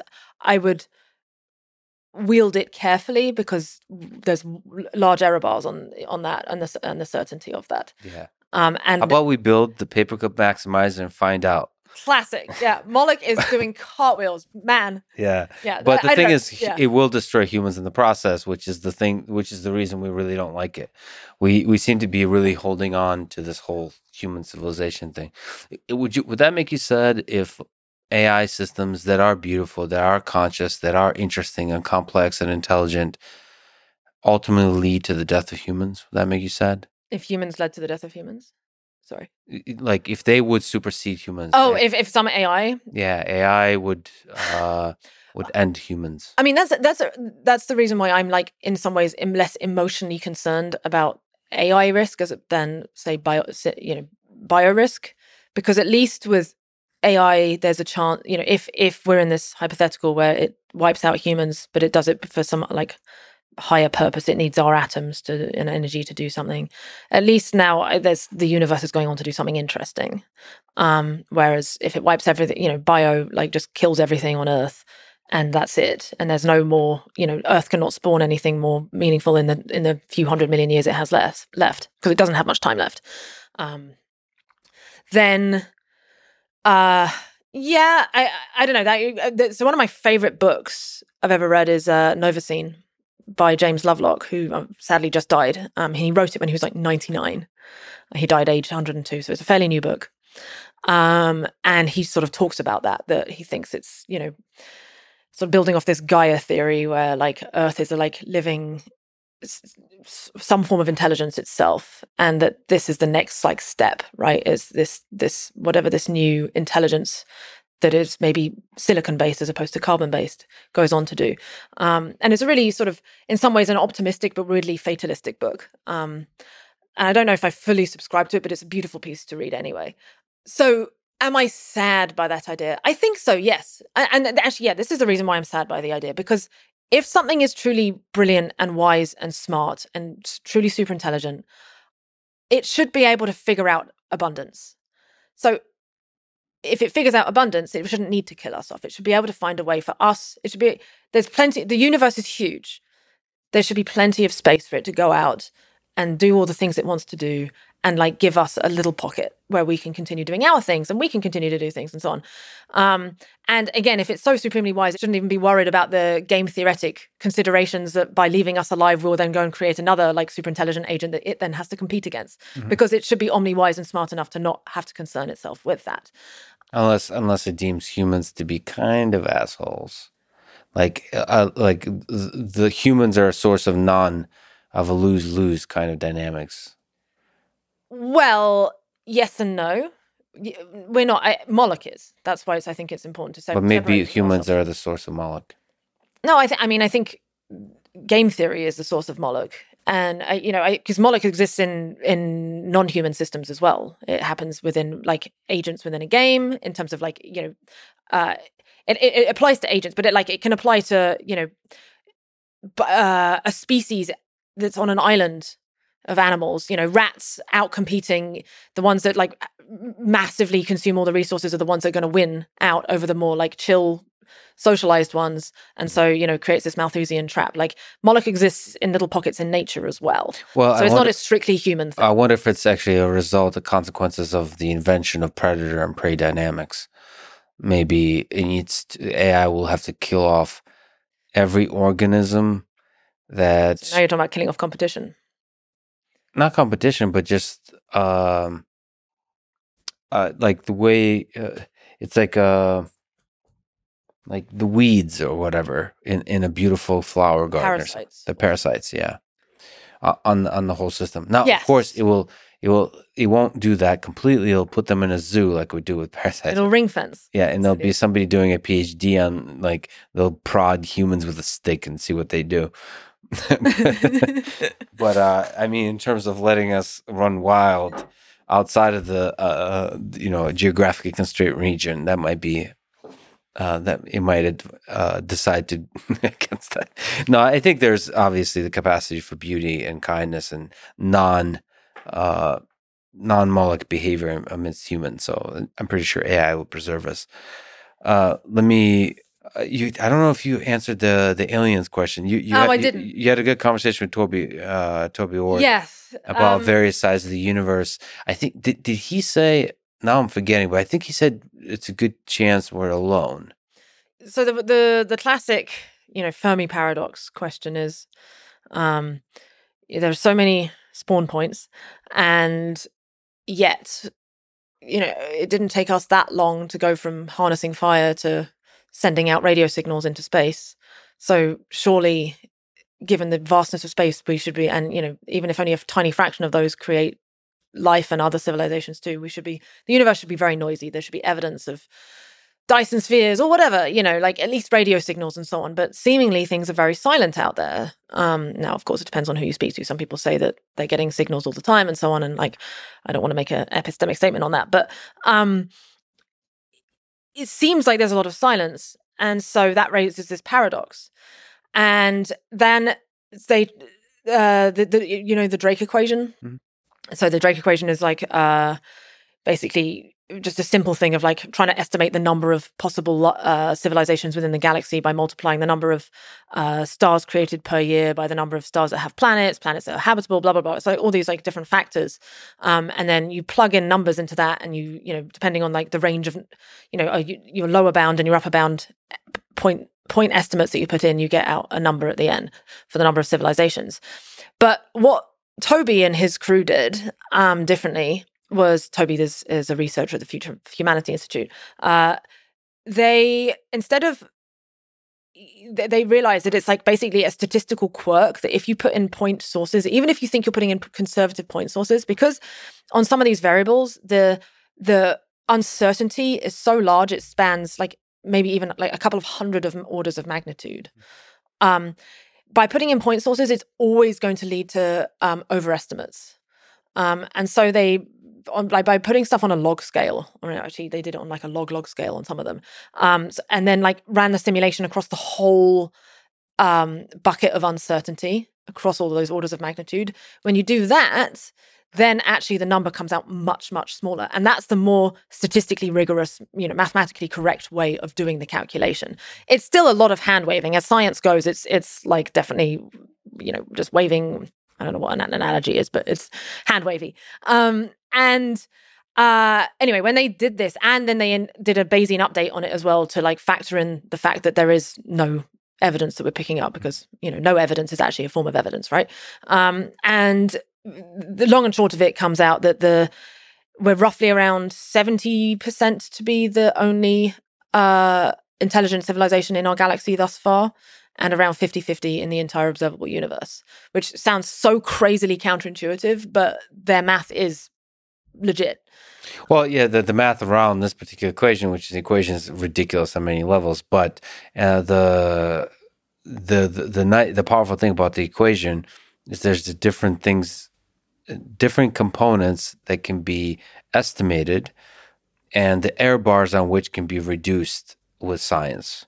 Mm-hmm. And hence, throughout, since the equation came out, the error bars have been coming out on different aspects. And so that it almost kind of says, this gives you a mission to reduce the error bars on these estimates over a period of time. And once you do, you can better and better understand. Like in the process of redoing the error bars, you'll get to understand actually what is the right way to find out where the aliens are, how many of them there are, and all those kinds of things. So I don't think it's good to use that for an estimation. I think you do have to think from more from first principles, just looking at what life is on Earth, mm-hmm. And trying to understand the very physics-based, chemistry, biology-based question of what is life, maybe computation-based. What the fuck is this thing? Right. And that, how difficult is it to create this thing? Right. It's one way to say, how many planets like this are out there, all that kind of stuff. But it feels like, from our very limited knowledge perspective, the right way is to think, what is this thing and how does it originate? From very simple non-life things, how does complex lifelike things emerge? from a rock to a bacteria, Mm. protein, and these like weird systems that encode information and pass information from self-replicate, and then also select each other and mutate in interesting ways such that they can adapt and evolve and build increasingly more complex systems. Right. Well, it's a form of information processing. Yeah. Right. Right. So it's information transfer, but then also an energy processing, which then results in, I guess, information processing. Maybe I'm getting bogged down. Well, it's doing some modification, and yeah, the input is some energy. Right. It's able to extract resources from its environment in order to achieve a goal. But the goal doesn't seem to be clear. Right. The goal is to make more of itself. Yeah, but in a way that increases. I mean, I don't know if evolution is a fundamental law of the universe, but it seems to want to replicate itself in a way that maximizes the chance of its survival. Individual agents within an ecosystem do, yes. Evolution itself doesn't give a fuck. Right. It don't care. It's just like, oh, you optimize it. Well, at least it's certainly it doesn't care about the welfare of the individual agents within it. But it does seem to, I don't know. I think the mistake is that we're anthropomorphizing. It's to even try and give evolution a mindset.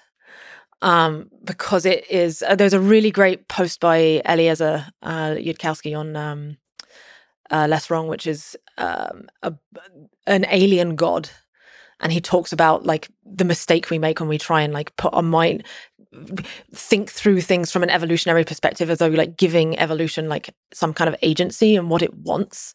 Worth reading, but I would like to say that having interacted with a lot of really smart people that say that anthropomorphization is a mistake, I would like to say that saying that anthropomorphization is a mistake.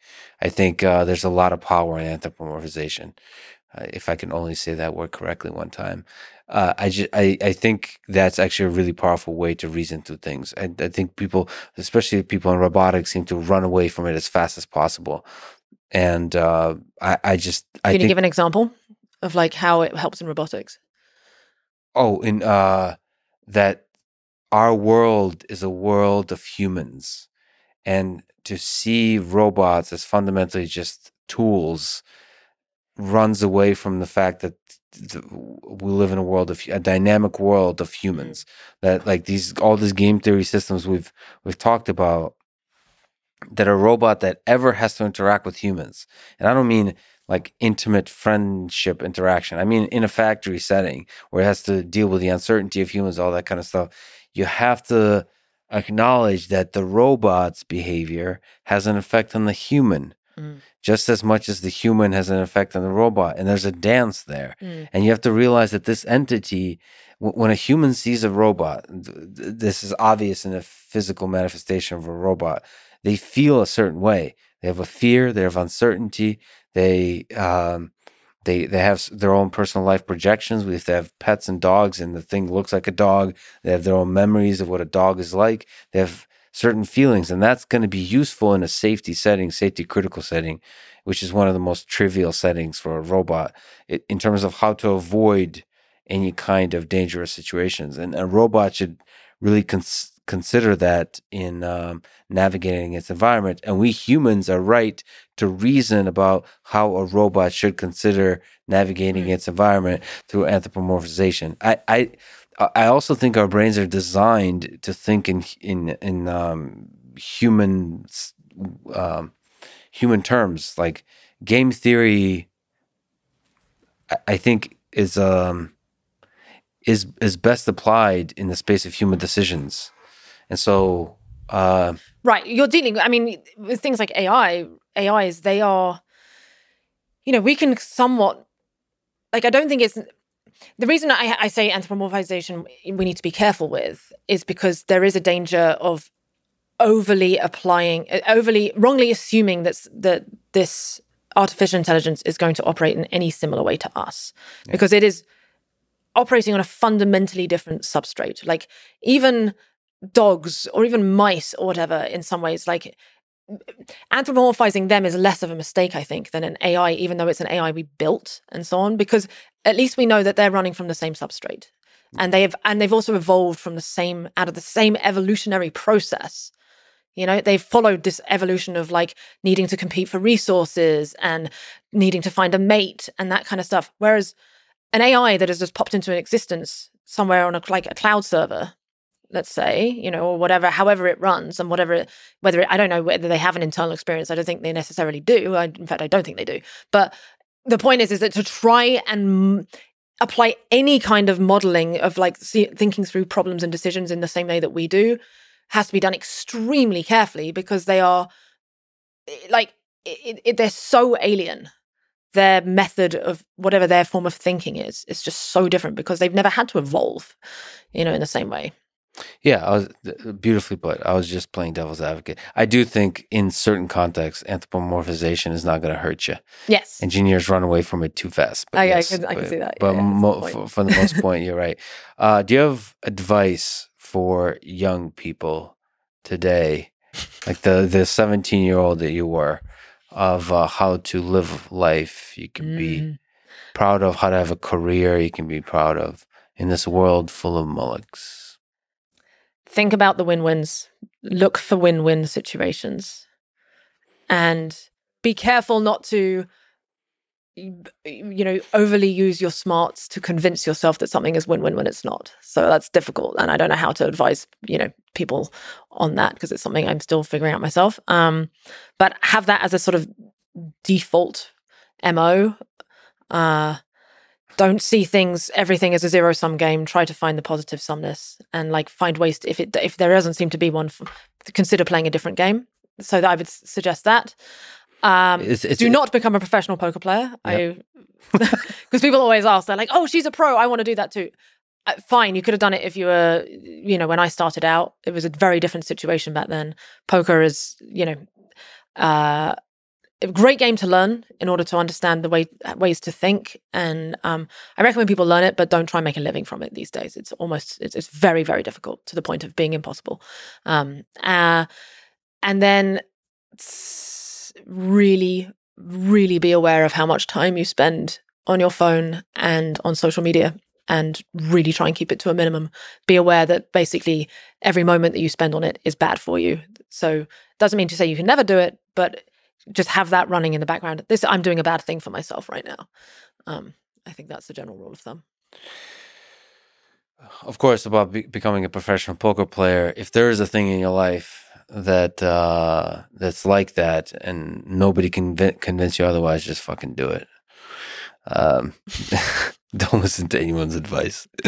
Yeah. Find a thing that you can't be talked out of too. That's a thing. I like that. Yeah. You were a lead guitarist in a metal band. Oh, did I write that down from something? What did you? What'd you do it for? The performing? Was it the pure the music of it? Was it just being a rock star? Why'd you do it? So we only ever played 2 gigs. We didn't last, you know, it wasn't we weren't famous or anything like that. Yeah. But I was very into metal. Like, it was my entire identity, sort of from the age of 16 to 23. What's the best metal band of all time? Don't ask me that. It's so hard to answer.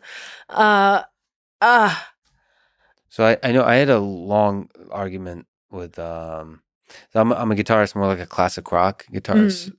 So, you know, I've had friends who are very big Pantera fans. And so there was often arguments about what's the better metal band, Metallica versus Pantera. This is a more kind of 90s maybe discussion. But I was always on the side of Metallica, both musically and in terms of performance and the depth of lyrics, and so on. So, but they were, basically everybody was against me, because if you're a true metal fan, I guess the idea goes is you can't possibly be a Metallica fan. I think Metallica is pop. It's like they sold out. Metallica are metal. Like they were I mean, again, you can't say who was the godfather of metal, blah blah blah. But like, they were so groundbreaking and so brilliant. you've named literally two of my favorite bands. Like that. When you asked that question, who are my favorites? Like those were two that came up. A third one is Children of Bodom, who I just think, they just tick all the boxes for me. Yeah, I don't know. Nowadays, like I sort of feel like a repulsion to the. I was that myself. Like I'd be like, who do you prefer more? Come on, who's like, you have to rank them. But it's like this false zero sumness that's like, why? They're so additive. Like there's no conflict there. Although when people ask that kind of question about anything, movies, I feel like it's hard work and it's unfair, but you should pick one. Yeah. Like, and that's actually, the same kind of, it's like a fear of a commitment. When people ask me, what's your favorite band? It's like, but it's good to pick. Exactly. And thank you for the tough question. Yeah. Well, maybe not in a context when a lot of people are listening. Yeah, not just like, what? Why does this matter? No, it does. Are you still into metal? Funny enough, I was listening to a bunch before I came over here. Do you use it for like motivation or get you into certain? Yeah, I was weirdly listening to 80s hair metal before I came. Does that count as metal? I think so. Okay. It's like proto metal, and it's happy. It's optimistic, happy proto metal.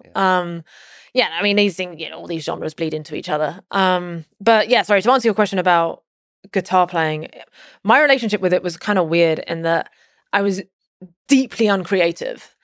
My objective would be to hear some really hard technical solo and then learn it, memorize it, and then play it perfectly.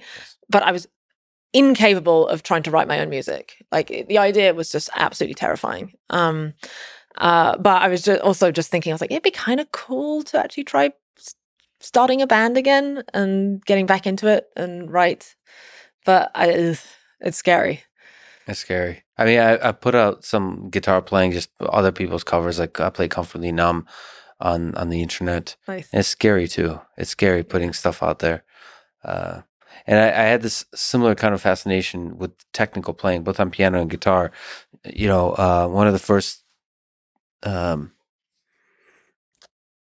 of the reasons that I started learning guitar is from Ozzy Osbourne, Mr. Crowley's solo. And one of the first solos I learned is that, and there's a beauty to it. There's a melodic beauty tapping, to it. Right? Yeah. There's some tapping, but it's just really fast. Beautiful, like arpeggios. Yes, arpeggios. Yeah, but there's a melody that you can hear through it, but there's also build up, and it's a beautiful solo. But it's also technically, just visually, the way it looks when a person watches, you feel like a rock star playing it. But it ultimately has to do with technical. You're not developing the part of your brain that I think requires you to generate beautiful music. It is ultimately technical in nature. And so that took me a long time to let go of that and just be able to write music myself. And that's a different journey, I think.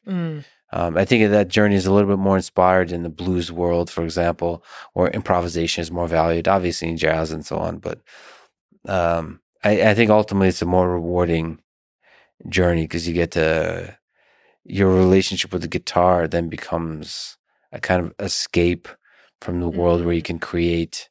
I mean, creating stuff is... and it's something you work with, because my relationship with my guitar was like it was something to tame and defeat.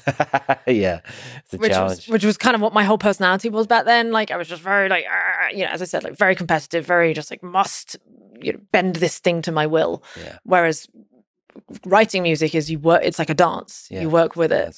Yeah. But I think because of the competitive aspect, for me at least, that's still there, which creates anxiety about playing publicly or all that kind of stuff. I think there's just like a harsh self-criticism within the whole thing. It's really, really, it's really tough. I want to hear some of your stuff. I mean, there's certain things that feel really personal, and on top of that, as we talked about poker offline, there are certain things that you get to a certain height in your life, and that doesn't have to be very high, but you get to a certain height, and then you put it aside for a bit, and it's hard to return to it because you remember being good, and it's hard to like you being at a very high level in poker. It might be hard for you to return to poker every once in a while and enjoy it, knowing that you're just not as sharp as it used to be because you're not doing it every single day. That's something I always wonder with I mean, even just like in chess with Kasparov, some of these greats, just returning to it, it's almost painful. Yes, I can. Yeah. And I feel that way with guitar too, because I used to play like every day a lot. And so returning to it is painful because like it's like accepting the fact that this whole ride is finite and that you have a prime. There's a time when you were really good and now it's over and now we're on a different chapter of life. Yeah. And it's like, oh, but I missed that. Yeah. But you can still discover joy within that process. It's been tough, especially with some level of like, as people get to know you, there's and people film stuff. You don't have the privacy of just sharing something with a few people around you. Yeah. That's a beautiful privacy that's a good point. With the internet, it just gets disappearing. Yeah, that's a really good point. Yeah. But all those pressures aside, if you can step up and still enjoy the fuck out of a good musical performance. What do you think is the meaning of this whole thing? What's the meaning of life? Oof. Wow. It's in your name, as we talked about. You have to live up. Do you feel the requirement to have to live up to your name? Because live? Yeah. No, because I don't see it. I mean, again, it's kind of like, no, I don't know. Because my full name is Olivia. Yeah. So I can retreat in that and be like, oh, Olivia, what does that even mean? Live up to live. No, I can't say I do because I've never thought of it that way. Okay. And then your name backwards is evil, as we also talked about. There's like layers. I feel the urge to live up to that, to be the inverse of evil. Yeah.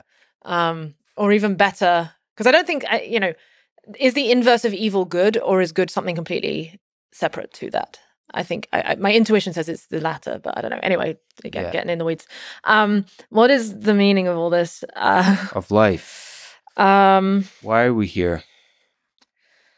I think to explore, have fun, and understand, and make more of here, and to keep the game going. Of here, more of here, more of this, whatever this is, more of experience. Just to have more of experience, and ideally positive experience, and more complex. To I guess try and put it into a sort of vaguely scientific term. Make it so that the length of code required to describe the universe is as long as possible, and that highly complex and therefore interesting. Because again, like, I know, we bang the metaphor to death, but like tiled with X, tiled with paper clips doesn't require that much of a code to describe. Obviously, maybe something emerges from it, but at that steady state, assuming a steady state, is not very interesting. Whereas it seems like our universe is over time becoming more and more complex and interesting. There's so much richness and beauty and diversity on this earth, and I want that to continue and get more. I want more diversity, and in the very best sense of that word, is to me the goal of all this. Yeah, and somehow have fun in the process. Yes, because we do create a lot of fun things along. It's sort of in this creative force, and all the beautiful things we create. Somehow there's like funness to it, and perhaps that has to do with the finiteness of life, the finiteness of all these experiences. Which is what makes them kind of unique. Like the fact that they end, there's this, whatever it is, falling in love or creating a piece of art or creating a bridge or creating a rocket or creating I don't know, just the businesses that do that build something or solve something. The fact that it is born and it dies somehow embeds it with fun, with joy for the people involved. I don't know what that is. The finiteness of it. It can do. Some people struggle with a big thing I think that one has to learn is being okay with things coming to an end. And in terms of like projects and so on, right? People cling on to things beyond what they're meant to be doing, beyond what is reasonable. And I'm going to have to come to terms with this podcast coming to an end. I really enjoy talking to you. I think it's obvious, as we've talked about many times, you should be doing a podcast. You're already doing a lot of stuff publicly to the world, which is awesome. And you're a great educator. You're a great mind. You're a great intellect. But it's also this whole medium of just talking is also fun. It is good. It's a fun one. It really is good. And it's just, it's nothing but like, it's just so much fun. And you can just get into so many, there's the space to just explore and see what comes and emerges. And to understand yourself better. And if you're talking to others, to understand them better. Yeah. And together with them. I mean, you should do your own podcast, but you should also do a podcast with C, as we talked about. Yeah. The two of you have such different minds that like melt together in just hilarious ways, fascinating ways, just the tension of ideas there is really powerful. But in general, I think you got a beautiful voice. So thank you so much for talking today. Thank you for being a friend. Thank you for honoring me with this conversation and with your valuable time. Thanks, Liv. Thank you. Thanks for listening to this conversation with Liv Boeree.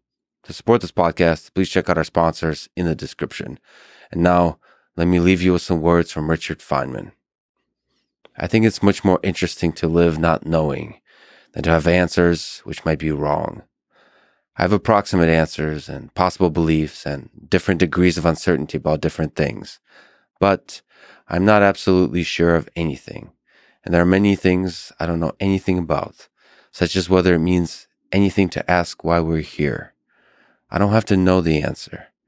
I don't feel frightened not knowing things, by being lost in a mysterious universe without any purpose, which is the way it really is, as far as I can tell. Thank you for listening, and hope to see you next time.